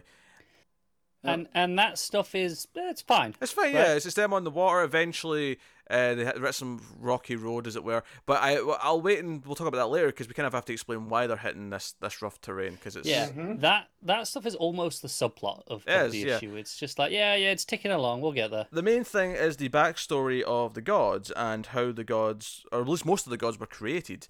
It all goes Yeah. back. And suddenly you see why me and Matt are so into this. Hey, you say that as if I'm going to hate this love- issue. I actually quite like this issue because Yes. most of this was new. It was interesting information. It was like mythology specifically to this, and it was like It was, okay. but it was the first panel. Is like, okay, every cloud has a story of the world began. The stories of myths. And I'm like, okay, I'm gonna like this. Yeah. I love a good origin of the god story, whether it's the Greeks, I'm a sucker whether for it. it's the Norse, the gods that I've never even heard of, like the Aztec creation myths, like Yeah, So they're great. it was there was basically the water god and the salt god, basically shacked up. And Yeah, everything comes from the ocean. they weren't Yeah. even they weren't even necessarily gods at that point. They were literally the ocean and salt. They were literal well, they were personifications. water and salt, and by their unification became the ocean. yeah, and then Yes, that's it. Yeah. did- the world. They made the first four gods, which were sky, Yeah. wind, fire, and earth. Which made me want to yell "Heart" by Your Powers combined. I am Captain Planet. So that makes me think of the Fifth Like- Element, actually. So, Yeah, that's what it is. but yeah. By the way, So I love that the wind one looks like a bird. That really Yes. cracked me up in the Yeah, art. it's all avian. Yeah, Yeah. Kelly Sue is killing it on this book. This is again my first it's like because I was not as super hot on last issue, but oh man, I'm way back. I'm straight back Yeah. in on this one. So here's the question, right? So these gods are that sent them there, right? Because they're sending Callie back to her mother so they can get off the island. This is their plan, right? Or were they keeping her away? Was the plan? Do they know this is Well, her? they don't know. No, They don't they know. don't know. No, They don't know. Okay. Yeah, it kind of made clear because later on, it's not really her daughter. Mhm. She just hid this Piece of her. piece of this piece of the energy she needs to It's become it's strong no, again. no, it's a Horcrux. Okay, so her Yep. fine. Yes, if you want to go down the stupid Harry Horcrux. Potter route of explaining No, it, no. Don't say this- stupid. I'll say Oh. stupid. You got Matt there. I'm Yeah. taking it because it's one of 7 as well. I'm going with it. Yes. It's No, a magic Horcrux. number. 7. If you look in a bunch of different cultures, Yeah. whole idea of magic, 7 is always a significant number. It's 7s know? and 9s are the most common. Yeah. And Um, so, yeah. I mean, this whole mythology of the water god being upset that the children basically plotted to kill him, and then him trying to take them out. Well, no, I mean And then they the did kill mother- him, right? They did kill the Yeah, water yeah. god. Yeah. Because the mother, like, because he brings his concerns to the mother, and the mother Yeah. tells the children, and the children in retaliation kill the Yeah, water. that's right. Yeah. So Murder and Sleep. It's this is very Greek. Greek. Yeah. Zeus and Kronos is what and springs to mind. it's during this part Kronos. of the book where in the present day story, salt spikes essentially start coming out the water. So they're getting close Yep. because it turns out Mama or whatever her name is, or Nama. Nama. Nama. This is the salt, the original salt Well, mother god, or whatever you want to call it. And so when I looked all these up, I looked up Nama, goddess of the ocean and water and whatnot.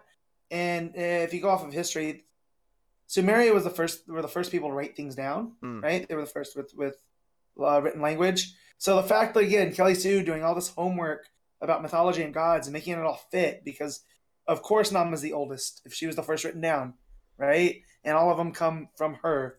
And then, like in Greek, she's the mother of monsters.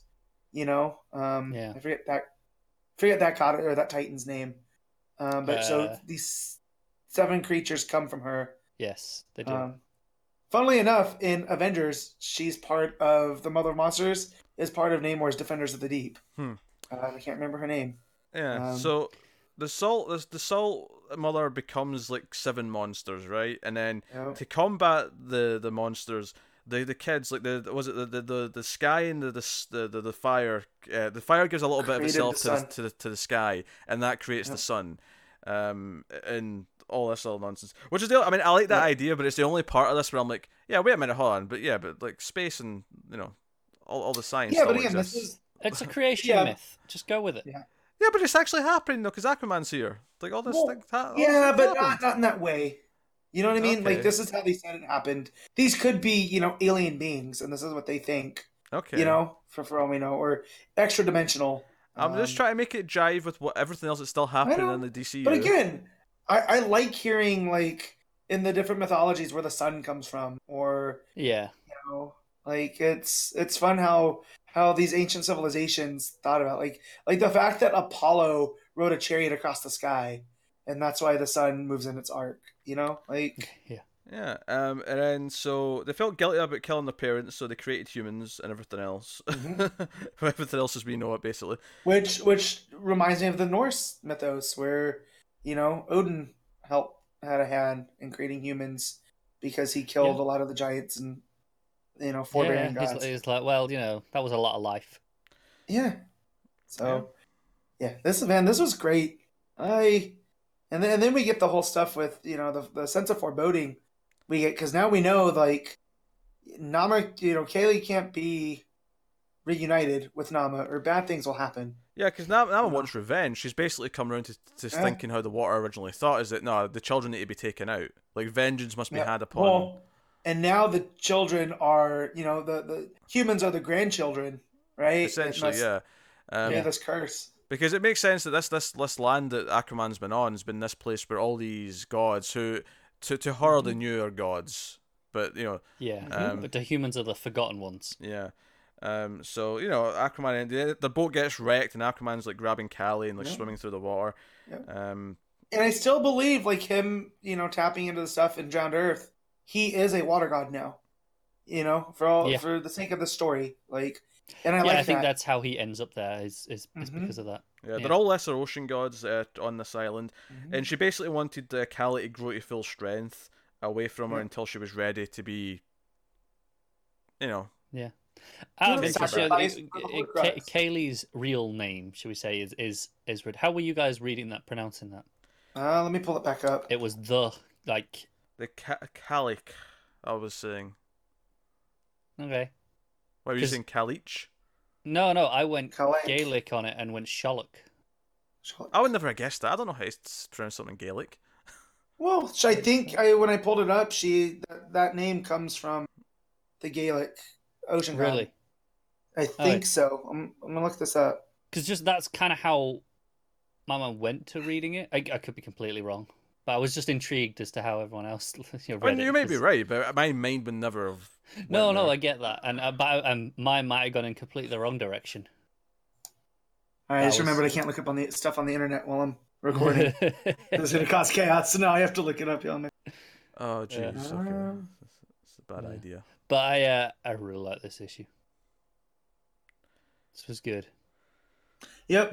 Yeah. In Gaelic mythology, I'm gonna have to how to say it. Yeah. Yeah, because her final line in the book, when we finally see her and she's all in her demonic glory, she's like, "I will punish the world for what my children have done." So the lesser gods don't know who she is, and they think they're just going to have a nice, that their island will go back to normal and they'll prosper because the old woman witch is going to Yeah, be 'cause- satisfied.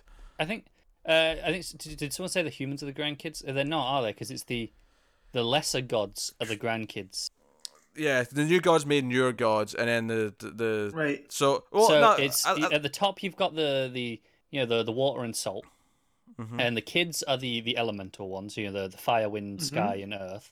And then below that you have the gods of like the ocean gods, and where this specifically. yeah, there's So several. they're the grandkids. Because there's several gods of the ocean, and then presumably there's also several gods of fire, gods of wind, gods of so on. Well, yeah, but notably there wasn't a new water god out of the first four. So I think it was those four created all the other gods. Right. So that's how As a replacement, almost. yeah. So you know? the newer gods are grandkids. Okay.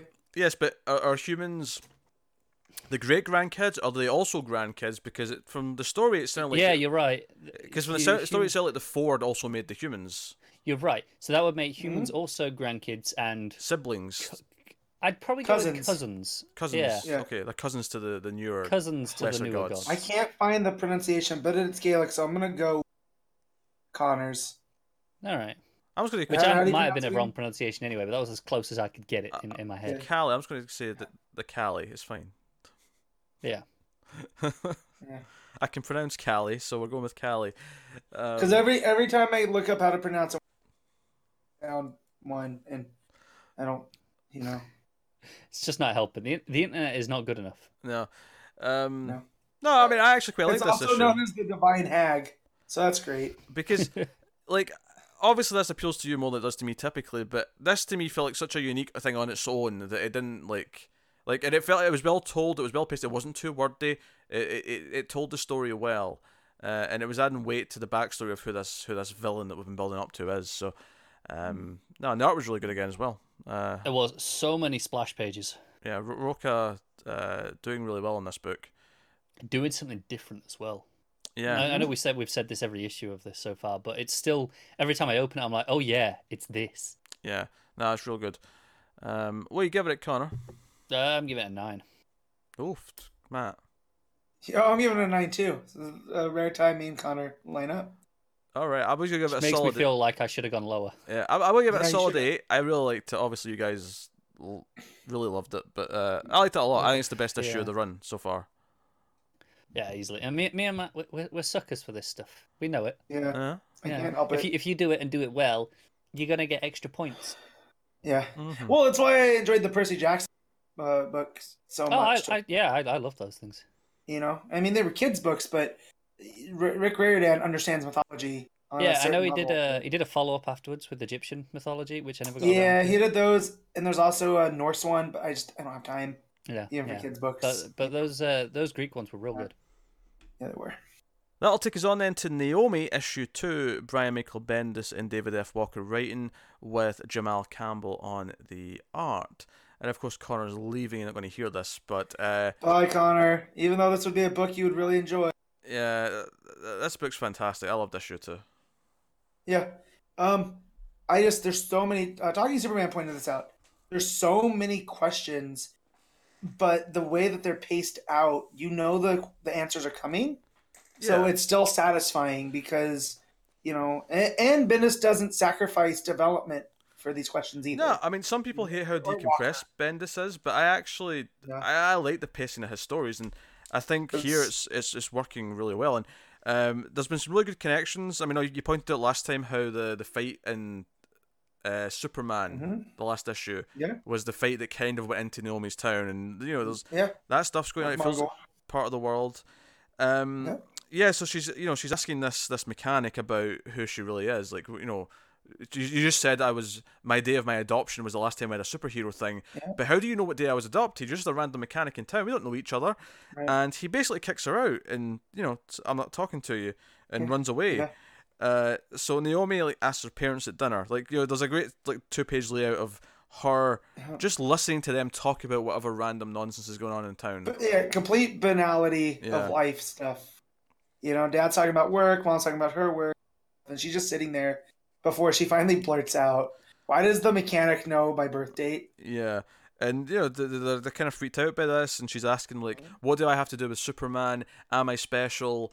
Who are my real birth parents?" And they don't have answers. Like they're genuinely unsure.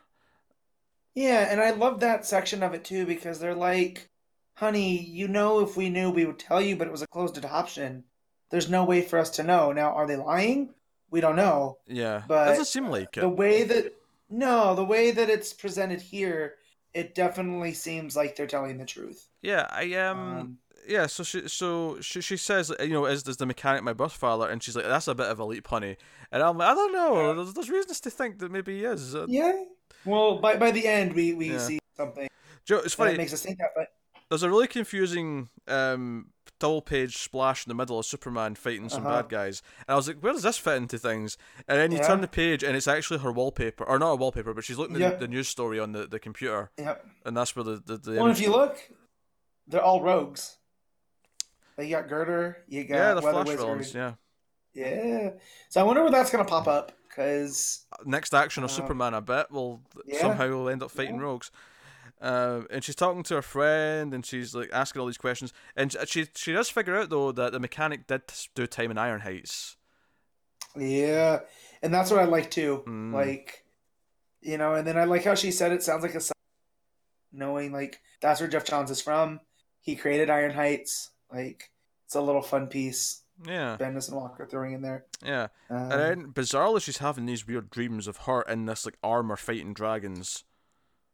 Yo, that looks like Gemworld. I'm just gonna say it. Yeah, she's got this giant axe. She's got this thing. She's got like not an eye patch, but her armor covers one of her eyes. Yeah. It's a whole thing, and I knew you were going to like this because she has a giant axe. Like I knew you were going to be. Oh, of course, I know. I'm a self-parody at this point. But some of my favorite things about this book are when it just like quietens down because she can't sleep, so she just gets a skateboard. And I love the idea of her going off to investigate with a skateboard. And she's got like a flashlight, and she's sneaking into the mechanic's place, which is unlocked. And she finds this photo of the mechanic when he was younger with this woman who looks a lot like her. Yes. Real quick, so I remember seeing this now from Talking Superman, again, friend of the show, that was in Action Comics 1004, the Ironhide stuff. Because I'm looking at it now. Really? Yep. So he's punching Girder in the face. And it's an opposite angle, but still kind of the same. So, but yeah. Anyways. That's cool. That's really cool. It's nice that it's all syncing up like that. But yeah, so she sneaks in, and I love how she's... and it's all done, again, the storytelling through the art. Yeah, no, the art's mostly gorgeous. silent pages here. Like, yeah, the art's fantastic. Fantastic. And I love how the coloring is very different on the photograph. Like it's much brighter and happier, and just feels different. And he's like, he shows up and says, "Hey, can I have that back? It's my only one." And he seems like he really cares about the photo. And she asks, "Who is this?" And he's like, "We're not doing this. We're not doing this. I can't talk about this." And he screams at her because I'm not ready.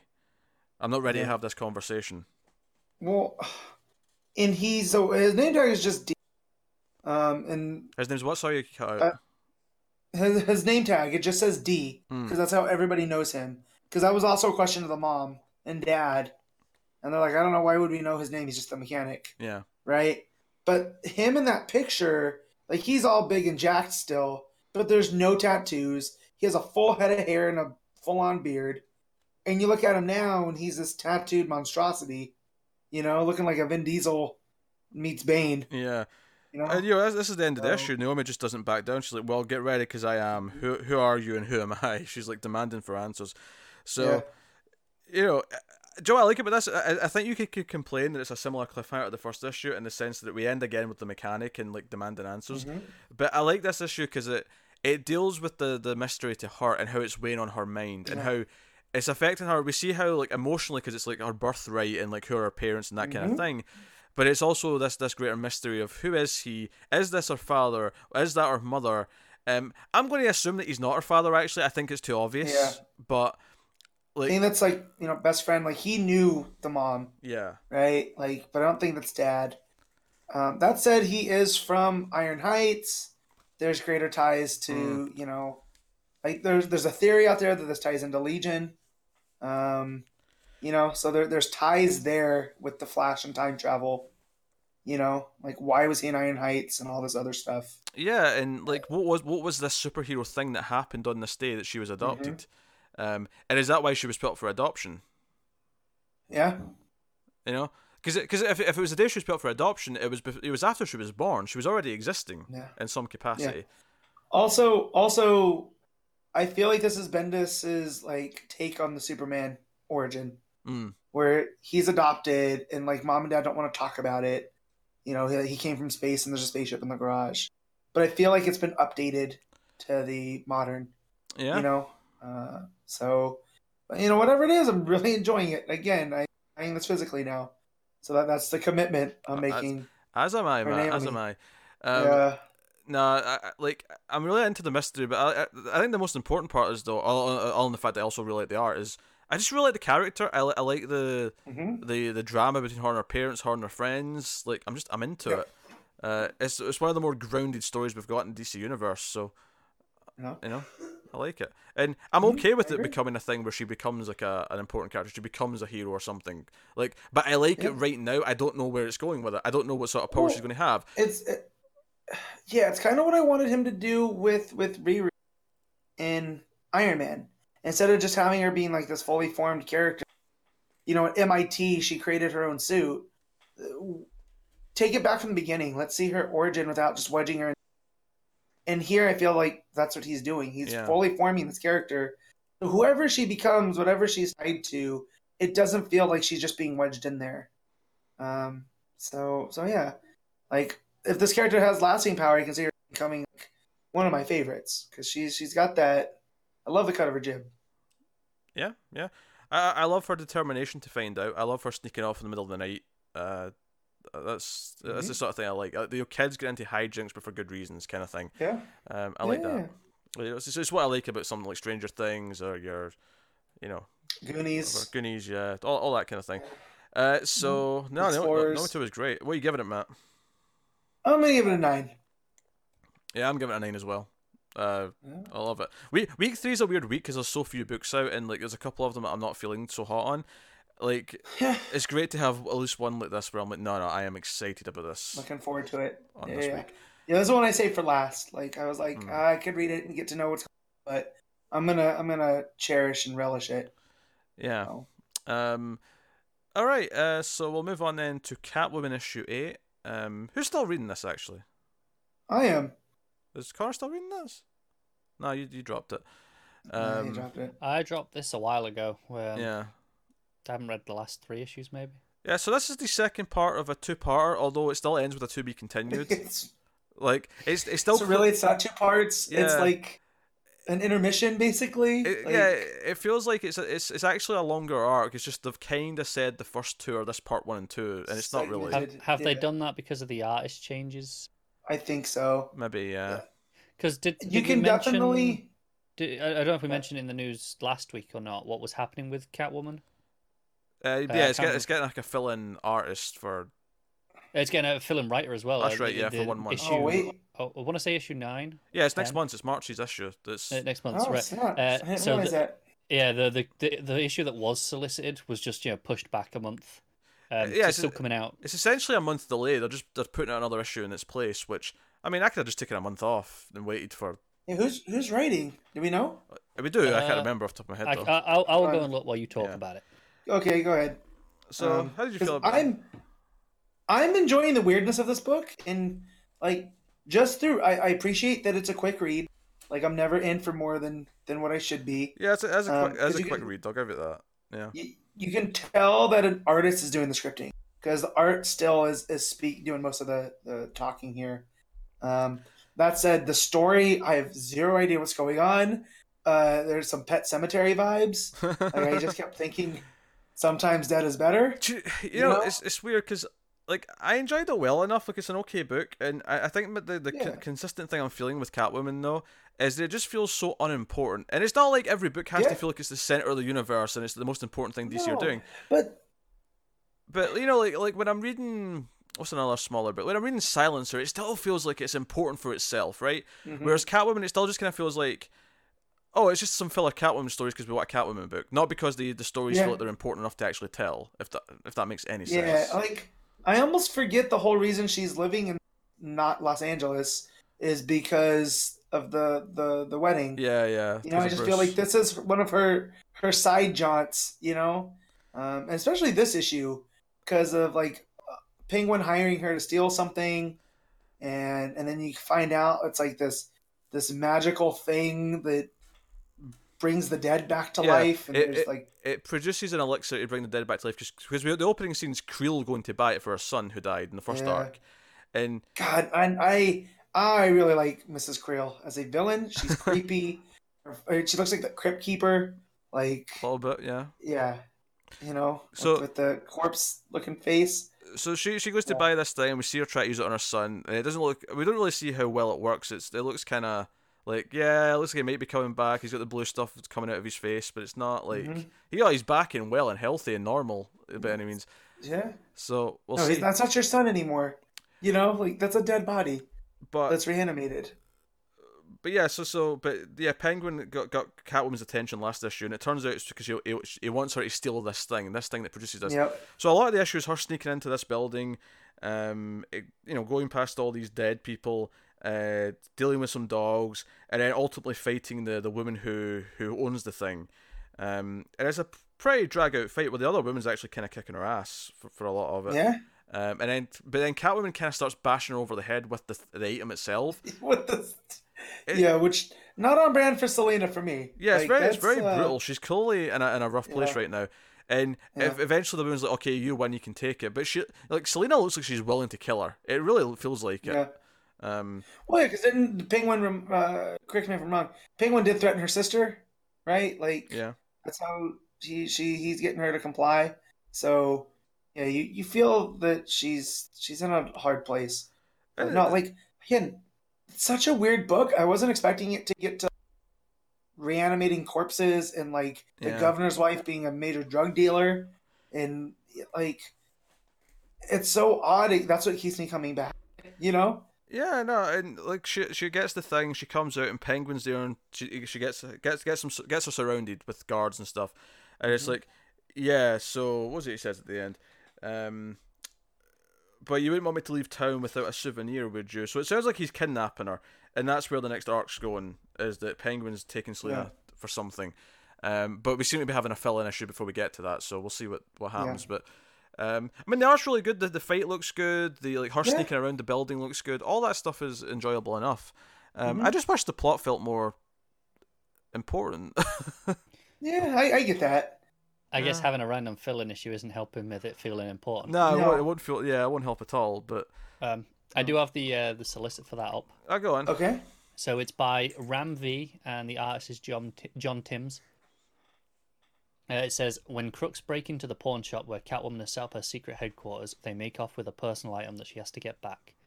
The trail of loot leads her to the broker, the man who moves all illicit merchandise in Villahermosa. Now, Catwoman could just walk in and ask for her property back, but that's never been Catwoman's style. Instead, she's going to pull off a heist that will teach her foe a lesson, and making sure the broker never crosses the cat again. Yeah, that sounds really throwaway. Yeah. I usually Sounds like an annual story. Yeah, I don't usually consider just skipping a numbered issue of a book, but like I almost feel like I want to skip that one and just come back. If that wasn't on a week 3. I know. Yep. I know. Wait, actually, in shops March 13th. Oh, that's a week 2. Yeah, they've moved that to week 2. That's a busier Ooh, week. That's a busy week. I might skip that issue because it feels like it's just filler. It's a heist, so I'm going to be there regardless. So. I mean, I'll see how I feel on the week, but I mean, it feels No very guarantees. skippable. Yeah. Yeah. What are you giving it, Matt? What are you giving issue 8? But it's a 7.5. Like, it's fine. Again, weird, odd, but still enjoyable. Yeah, I don't know. I feel weird about it. I'll give it a 6.5. I think it's fine. I like the art, but it's not setting my world on fire, so yeah, it's okay. But that'll take us on to the punishment issues. If you don't know what the punishment issues are, I should explain this in depth for you. So you can support us over at patreon.com/MailFuzzTV. You can support our show. You get like a bonus monthly episode with me and Connor at the $5 tier, and you get to vote occasionally what that's going to be. We always try to think of more things to add for the $1 tier and stuff like that. But at least right now, that's what it is. You can actually join the MailFuzzTV Discord channel now. There's a public one, but there's also like a private Patreon only room in there. But one of the things you can actually get on the Patreon at the higher tiers is you can force me or Connor to read a book. And this month, Connor's been made to read Red Hood for a long time now. Our long-time patron David has been making him do that. So he's going to be reading Red Hood Outlaw issue 29 first up. So take it away, Connor. So this is continuing on from the last issue, like picks right up. If you recall, Batwoman showed up at the end of last issue, and they were fighting that Grundy-esque creature. Okay. And oh, Matt, I think your mic's gone. I'm glad I called it Grundy-esque because they straight up go, yeah, we're calling them Mondays, is what they're called, because I think they're based on a DNA sample of Grundy or something. I don't know, some sort of bullshit. But they're not alive, really, so they can just kill them and be brutal, and it's fine. The first, third of the issue is just an action sequence, which is perfectly good, because, art's been solid. Can't complain, really, at that. So, I mean, if you ignore all the dialogue, it's perfectly good. The stupid back-and-forth banter is just terrible. It's terrible. I got no other word for it. At this point, we cut away to the diner from a couple of issues ago, where Red Hood caused a bit of a scene. Might have been last issue, I don't know. But we have that, if you recall, the fake-looking Batman, the knockoff, skulking around, kind of seeing what's happening. Basically, they find a van there from one of the guys there it's hijacked from Star Labs. It's full of all this stuff that Red Hood just left there for them to find, as if he's leaving a trail of breadcrumbs for them to follow. That's pretty much it from that stuff this issue. I think I'll find out if I get to any more that I remember anyway. But they cut back to Red Hood and Batwoman. They take a bike ride and they fighting a couple more of the things. Some more great art here is one point Red Hood whips out his chain, wraps it around the neck of one of the Mondays and decapitates him with it in a honestly gorgeous silhouette panel. It's really, really nicely done, that panel. There was a really weird thing actually that started this sequence off. Is the bottom panel is it's the two of them riding on the bike, and you see just this shadowy hand come up behind them, and then there's a sound effect that says grab, and then they're being thrown. The bike's he's got the bike and they're being thrown off it, but it felt really weird to have the grab in this panel before where he's not actually grabbing, and then the next panel it's just they're flying through the air. It was a really awkward thing there. I feel like I missed a beat. I probably wouldn't have questioned it without the sound effect though, because I'd have gone, oh, he appeared and then he grabbed them in the next moment. It was putting that there that threw me. So yeah, they're fighting a bit more, and they finally get to this the house where it's all going down. He gets there and he's ambushed by a bunch of assassins, and so he takes those out as you expect. This one's not a fancy fight scene; it's like 2 panels. And he gets inside and he's talking to the woman who's in charge, the pie lady from before. And it's like, oh, it turns out she's one of the Mondays as well, but a lot more advanced. But he knows because she's hitting hard enough that she can't be human. I say more advanced. When he does finally kind of give her a good slash across the face with his chain whip, the skin comes off. It looks more robotic underneath, but I guess it's just the Grundy thing, and they've put skin over it.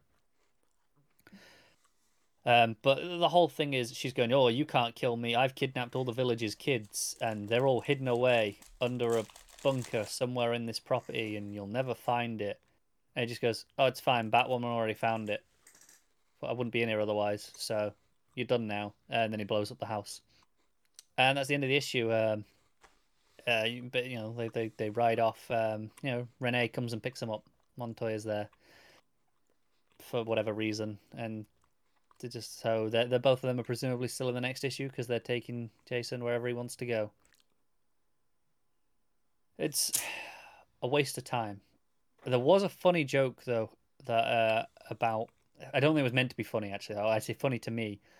Batwoman's feeling bad about, Jason's gone through his loss with Arsenal, and she goes, "I never got Arsenal, but I know you two were close." Yeah, no one got Arsenal. That's why they ended up killing him. No one cared. I was going to make a joke there about Arsenal being his favourite team, but you went on to the next part to quit.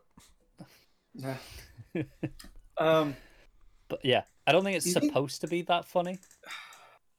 You think with Batwoman, and she'd be a little bit more sensitive to that, being that she's in the Bat family and they're motivated by tragedy, right? Yeah. So it was weird. I mean, it was such a throwaway story. Art's mostly fine, like I said. Mostly pretty good, except for that weird sound effect moment, which really threw me off. Kind of my throw. But there is some nice silhouette sequences. But yeah, it's kind of shitty still. So it's like a 4. All right. Huh? Right. Yeah, Pete has to stop eating now. Let's hear about the further adventures of Rick Grayson. Oh, we're getting there. No. This is a kind of running trend because of the time we record this. It's always like when I should be eating. It's always dinner time. Me too. So I'm always really hungry by the end of the show. So when I'm not talking about a book, it's like a chance to snack on something. Do you know what's really bad is, there was 2 books there that I wasn't on, and I've got some crisps there. And I'm like, oh, I could have those. And I thought, no, I'll be professional. I was making sure it wasn't getting picked up. Now, admittedly, the crinkling of the wrapper, I admit, was louder than anticipated. However, the chewing, I was watching the levels. I was making sure it wasn't picking it up at all. So I was being sensitive to that. I know. I'll take credit for that. Unfortunately, for some reason, even holding this behind the mic, like, the crinkling's just too... unacceptable. Too loud. Somehow it just gets through. Yeah. I don't know. I'll get something even quieter next time. I'll get some donuts. Oh, man. Donuts in the middle of the podcast. That sounds like a dream. Alright, so the other punishment issue. Now, last month and for 8 months, I'd been reading Hawk and Dove. And Connor had been reading The Curse of Brimstone for a long time. Unfortunately, I got the worst end of that deal. I don't know. You didn't have Liefeld. Yeah, I know. I don't know if you did. So, Tyler had, obviously, my Hawk and Dove finished because issue 8 was the last issue, and he had to pick a new thing for me. He decided to also change Connor's thing because he liked the idea of both of us reading the same thing. So, here we are. We are picking up where we left off with Nightwing from the Rebirth era. This is the Lobdell Nightwing issue 52, co-written with Fabian and Nicieza, with art by Chris Mooneyham. So we are now talking about Rick Grayson once again. You can thank Tyler for this. I hate his guts. He's a dick, isn't he? Here we are. So, what did you think of Nightwing 52, Connor? Oh, what do you think? I mean, it's kind of shite, isn't it? I'll give it 1 point. Oh? It didn't take too long to read. I thought you were already jumping to your grading. No, you're right. It didn't take too long to read. Unfortunately, no, Tyler pays for this privilege. I can't shortchange him too much. I'm like, no, I know. Just straight to the rating. Said it, though. What did you think of Nightwing? It was a 2 out of 10. Let's move on to the next thing. We could just not read it, Matt, and do that. No, I'm just laughing because the way that you said it, like. Yeah. Maybe we treat this like a cumulative thing where, as we're talking about it, I was like, okay, I guess 1 point for this, or point deducted for that, or 1 point for that. The final scores. What do we start? Do we start at 0 or 5? I guess you start at 5 because that's average. That's in the middle. Okay, we'll start at 5. Yeah. Right, point deducted for Rick Grayson. Just only one across the board. Well, I mean, I've been fair. Yeah, so at the end of the last issue, I did vaguely remember this. Like, someone tried to mug him, and his fighting instincts kicked in, and he beat up the dudes. All right. Yeah, it's easy enough. But he's on the roof. He called it in because he beat up the guys really bad. So the police are there. And then he falls off the roof like a chump. He falls off the roof randomly, very randomly. He steps at the edge and he's like, "Oh no, it's going to go!" and he falls through. But then some of his other skills kick in, his gymnastic skills, and he actually does a decent job of like landing on the fire escape. And he's like, "Oh, this is pretty cool. I'm going to keep doing this." And he tries to jump to the next building over. Yeah, and then he misjudges it and falls onto a taxi cab like an idiot. Yeah. That's what happens. Much. That's what you get when you try and jump off buildings when you don't know what you're doing. Yeah. The thing that I didn't remember at all from the last issue is the stuff that's going on with Svoboda, where she's investigating this murder case. Like, I'd forgotten. I mean, I remember this kind of being there, but like I didn't remember it at all. Fair enough. Yes. Apparently, the guy drowned, but he was in his bed with no water around. Yeah, and while she's on a call outside the room, this gas comes out of his body. So they cut him open for the autopsy, and as they do that, it releases this gas, and they all go a bit crazy. It's kind of similar to Joker gas. It seems like it. Svoboda turns around just in time, hearing the gunshots, and shoots the main bad guy who got up from the table. Yeah, he's back alive now. Yeah, he's no, that's the coroner, isn't it? Is it? Oh, you're right, it's the coroner. You're right, yeah, it's the coroner. Yeah. And he's jumping through the window, but Svoboda puts him down, and luckily, doesn't. I hope Internal Affairs has a little word to say about this. What, you think Svoboda did something wrong? I mean, I think they need to investigate it at least. She did just gun down someone on the payroll. Oh, sure, yeah, but I mean, it was clearly self-defense. He jumped through the window like a mad rage monster, wielding 2 pistols. Well, yes, but I would like it to be addressed. Sure.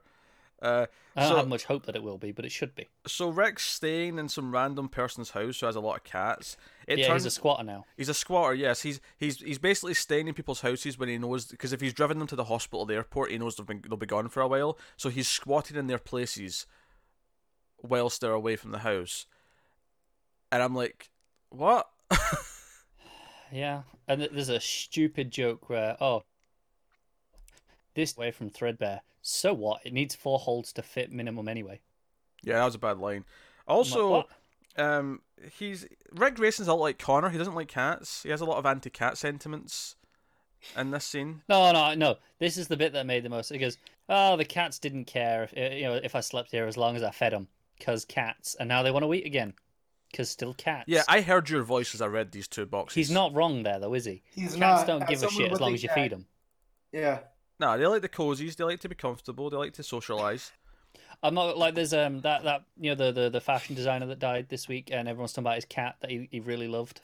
This is news to me, but go on.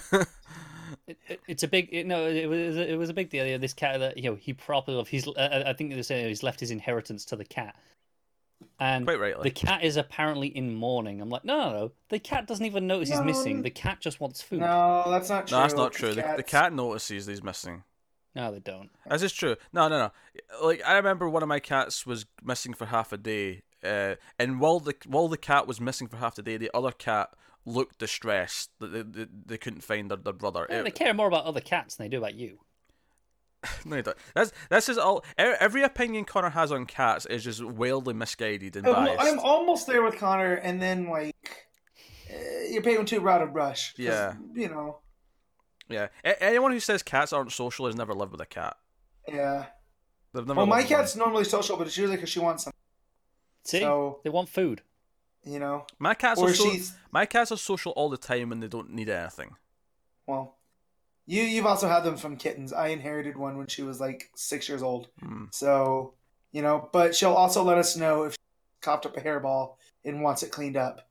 So she'll come downstairs and brave the dogs and start yowling as loud as she can until I go up and check. So, do you know the sad thing about the art is Mooneyham did some Nightwing before this Rick Grayson stuff. Yeah, and it wasn't amazing, okay. But it did have it fit the pulpy style that Percy was going for.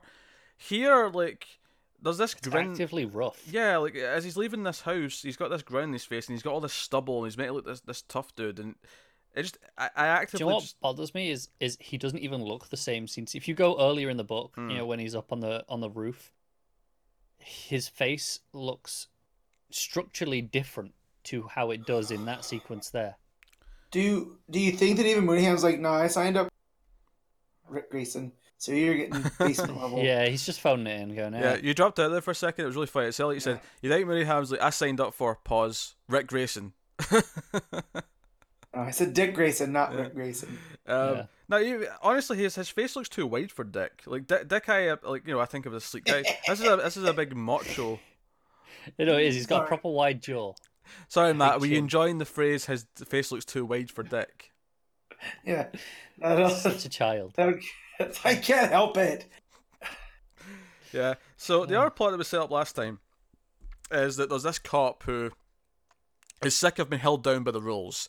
So he found a bunker of Nightwing stuff that obviously Dick's left behind, doesn't know about, and he's recruited some other cops that he knows are getting frustrated with the rules. He texted them to come to this address and said, "I need you to help me save this city." That's a quote. Yes.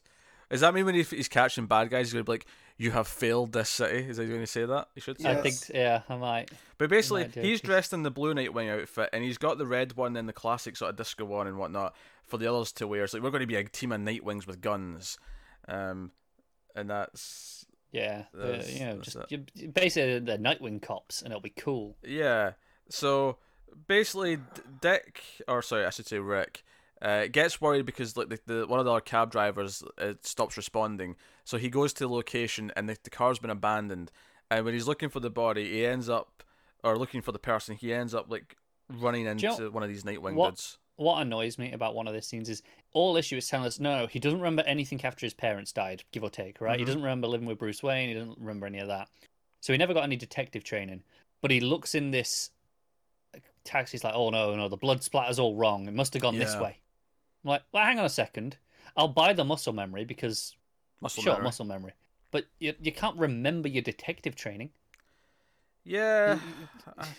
Yeah. So the cliffhanger is that he, from behind this lead Nightwing dude with the guns, like, the authorities will handle this. And Dick's like, Nightwing? Like, you're all confused. Yeah. I want to point out one other scene, actually. Before he gets the call about the other cab driver, he's dropping off these two girls who, as they're walking away, one says, "Good night, hot cabbie," and another one says, "Did you get a picture of him? # hot cabbie." I hate this panel. Yeah. I hate this panel with every fibre of my being. That is an atrocious panel. That is... And what's funny is usually we quite enjoy when it's, the lady's having a bit of fun with Dick, right? Yeah. Shut up. As soon as I said that, I was like, man's going to react. Yep, I can't help it, guys. I'm sorry. But in here, it was like, # hot cabbie. What? Yeah, this is awful. Do you know what the thing is David... I think I've seen that video before. What? # hot cabbie. I have not, no. Don't Google it, folks. Yeah, I don't want to know. So here's the thing. David makes Connor read Red Hood, and for all the faults of that, David does read that himself, and presumably wants Connor's opinions on what he's read. I don't know why David reads it. I mean, he knows how I feel about it clearly, so this is not a surprise. Tyler, I am pretty sure, does not actually read this Rick Grayson Nightwing stuff. He's just doing this to make us miserable and hear what's going on. What's really annoying is once Dick is back, he's going to keep making us read this shit until we're caught up. Yeah, he might do. So we're going to be like, 10 issues ahead at the same time. Here's the concern, though. When we run out of it, what's it going to put us on after that? Oh, God, I don't know. I don't know. Make Connor read Bendis. No, don't do that. That's... Yeah, I think he'd really enjoy...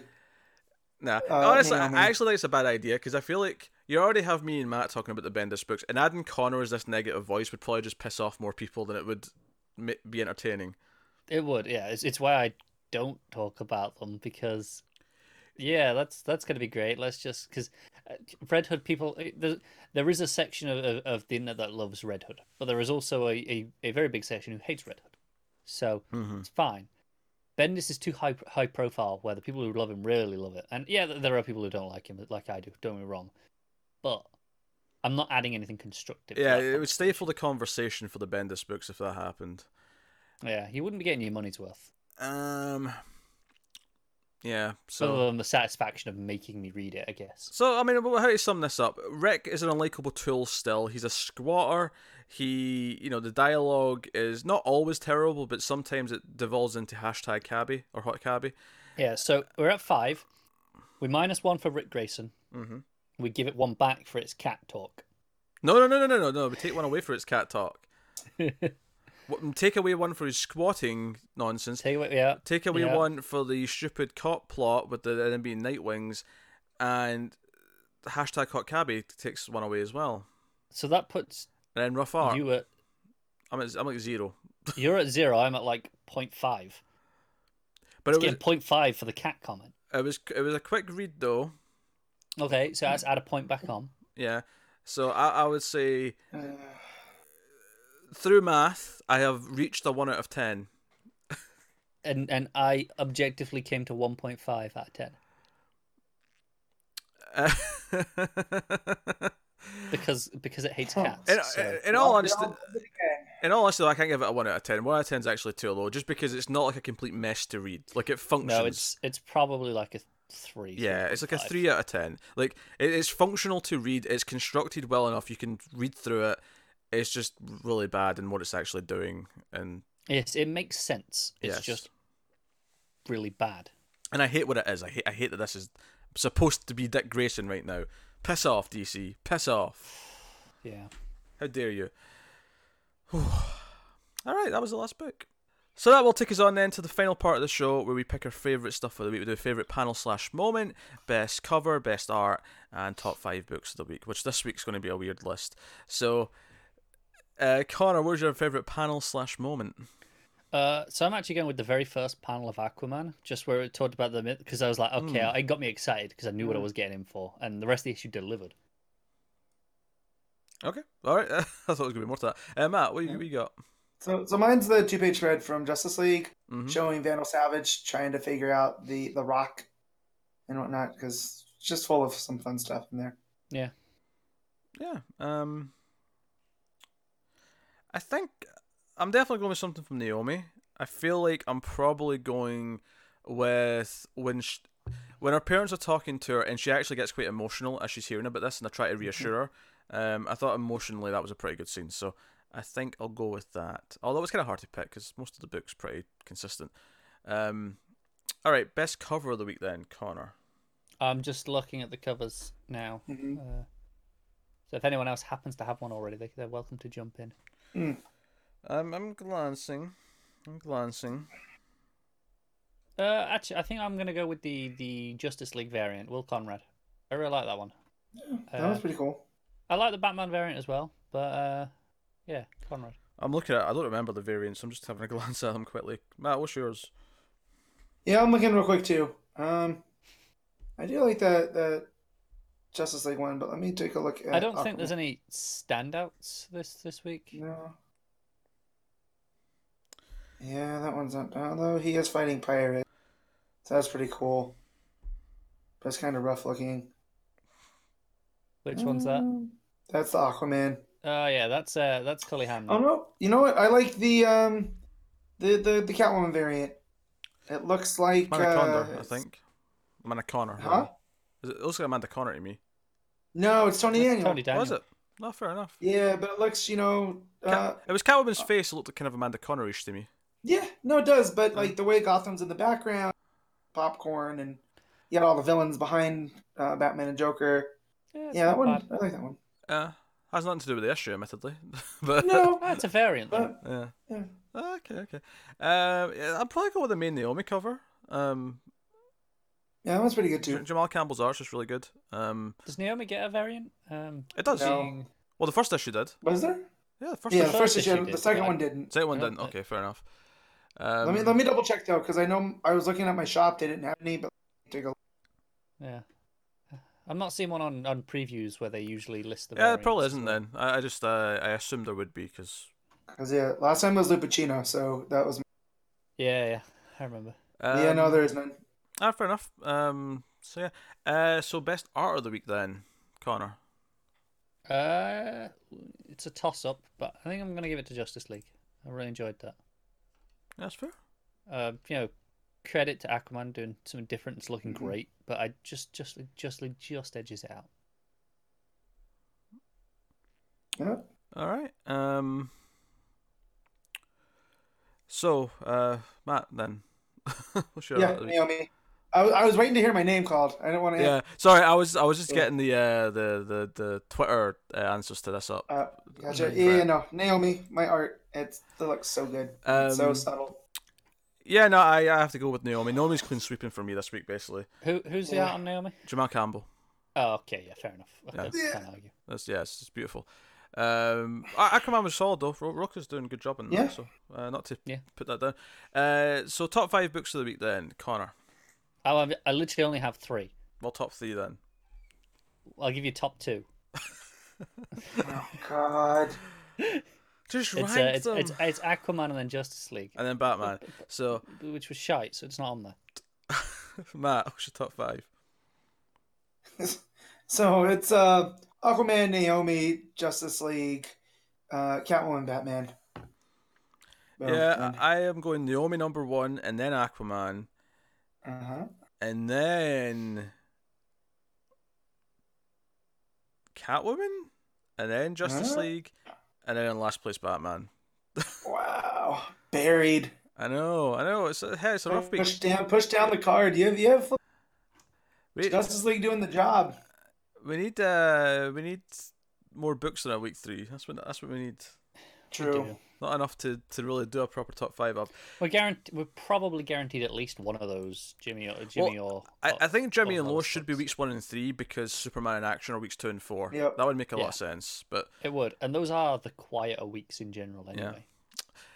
So just look at Twitter. I did remember and ask. I got a few responses here. Some big love for Naomi from at Thunder Fury FGC. May will have to be Naomi issue 2. I like the mystery we have here. I can't wait to read more. The reveal at the end. ... Really good and godlike art, of course. Talking Superman also said Naomi issue 2. It's great to have a book that raises so many interesting questions and gets people speculating without a massive event. But to give an alternate opinion, at Jason Ardren, I only got 3 DC books this week. Well, maybe we didn't get much more, to be fair. Slim pickings this week. Yeah. But mine would have to be Aquaman 45. Loved all the history of who Nama is. A great introduction for the character, which we agreed with pretty much. So yeah, there you go. So yeah, Naomi and Aquaman were getting all the love basically, which makes sense to me. It's the 2 I like the most by far. I think it's pretty consistent across the show here that those are the. I mean, obviously I can't speak for Naomi, but we all agreed on Aquaman and Naomi. Yeah. Presumably, I'll take your word for it. So, what is coming next week then? Obviously, it's a bigger week, so buckle in. We have Heroes in Crisis issue 6. We have Detective Comics 999, which it's a shame that I'm not looking forward to that because 999 is kind of a big number, but it's the last 3-digit one. I know. Action Comics 1008 is out. Wonder Woman issue 65 is out. The Flash 65, the end of the crossover. Batgirl 32, Justice League Odyssey number 6, The Terrifics 13, The Silencer 14. I believe the Shazam issue 3 is finally out next week. Yep. It is. We also have Martian Manhunter issue 3 and Freedom Fighters issue 3 in the minis section. And then that's pretty much it. Also out next week that we're not covering is Batman Beyond 29 and Ola de Harley. I'm going to take a guess here and say that Sideways might be out next week as well because that got pushed. Yep, it is, yeah. Because that's what we need, a 14th book. I'm guessing a number, but there's a reasonable chance I might not be here next week. That's right. Yes, I will try, but do or do not, Connor. There's a lot of books for me to read when I get back there, and it might not happen. I also want to notice that Young Justice second printing is out, and Naomi second printing is out. Oh, that's good. So Wonder Comics is killing it. I think more importantly is what's out next week is the Green Lantern by Jeff Johns book 1. Yeah, Those trades are finally hitting. I might have to pick that up because all of my Lantern are in storage right now, and I kind of got the hankering to read those. I don't want to dig through boxes to get them. So. Yeah. And I'll just say now, in case I'm not here, my cover of the week next week is the Shazam variant. Yeah, that's pretty great, right? Yeah. Okay. Yeah, that's pretty good. Yeah. Also next week, not DC, but the hit television show Buffy the Vampire Slayer has a hit comic book series now called Buffy the Vampire Slayer, and issue 2 is out next week. Did you say Heroes in Crisis? Did I miss you saying that? I see. I said that first. started with that. You did. Gotcha. Yeah. So I was making sure my internet wasn't messing with the recording. So no, that's cool. Yeah. That's cool. So yeah, that's what's coming next week. That is the show. This has been episode 143 of Comics from the Multiverse. Nearing that 150 mark. huh? Nearing it, yeah. Yeah. That reminds me, we're going to have to schedule that extra Detective 1000 episode next month. I haven't really, Shit, we are. yeah, I've even been thinking about that, but that's going to have to be a thing when we get to hit to that week. So yeah, that has been the show. You can let us know what you thought of the books in the comments, of course, and on Twitter at DC Comics Podcast. Worth following because every week we'll ask what your favourite book of the week was, if I remember to ask. We should ask that. Yes, we should ask that every week. And then occasionally in an episode like this, we'll ask for questions as well. So just follow us on Twitter. You can also, of course, get us on Patreon at patreon.com/MailFuzzTV. We mentioned it earlier when we were talking about the punishment picks, but there's a lot of reasons to go over there just to get a list of all the things we do. But if you want a warm and fuzzy feeling in the inside and support the show and the channel and keep it coming and make the book somewhat affordable, you can go over to patreon.com and support us over there for as little as $1 per month. You can also, of course, buy merchandise. You can buy Comics from the Multiverse hoodies and t-shirts and hats. There's links in the description to both the US and the UK store, so go have a look at that. And otherwise, that is me. That's us. So thank you once again for watching and listening. We always appreciate it. Keep reading DC Comics, and always remember to never get lost in the Speed Force. No shambles this week. We did it.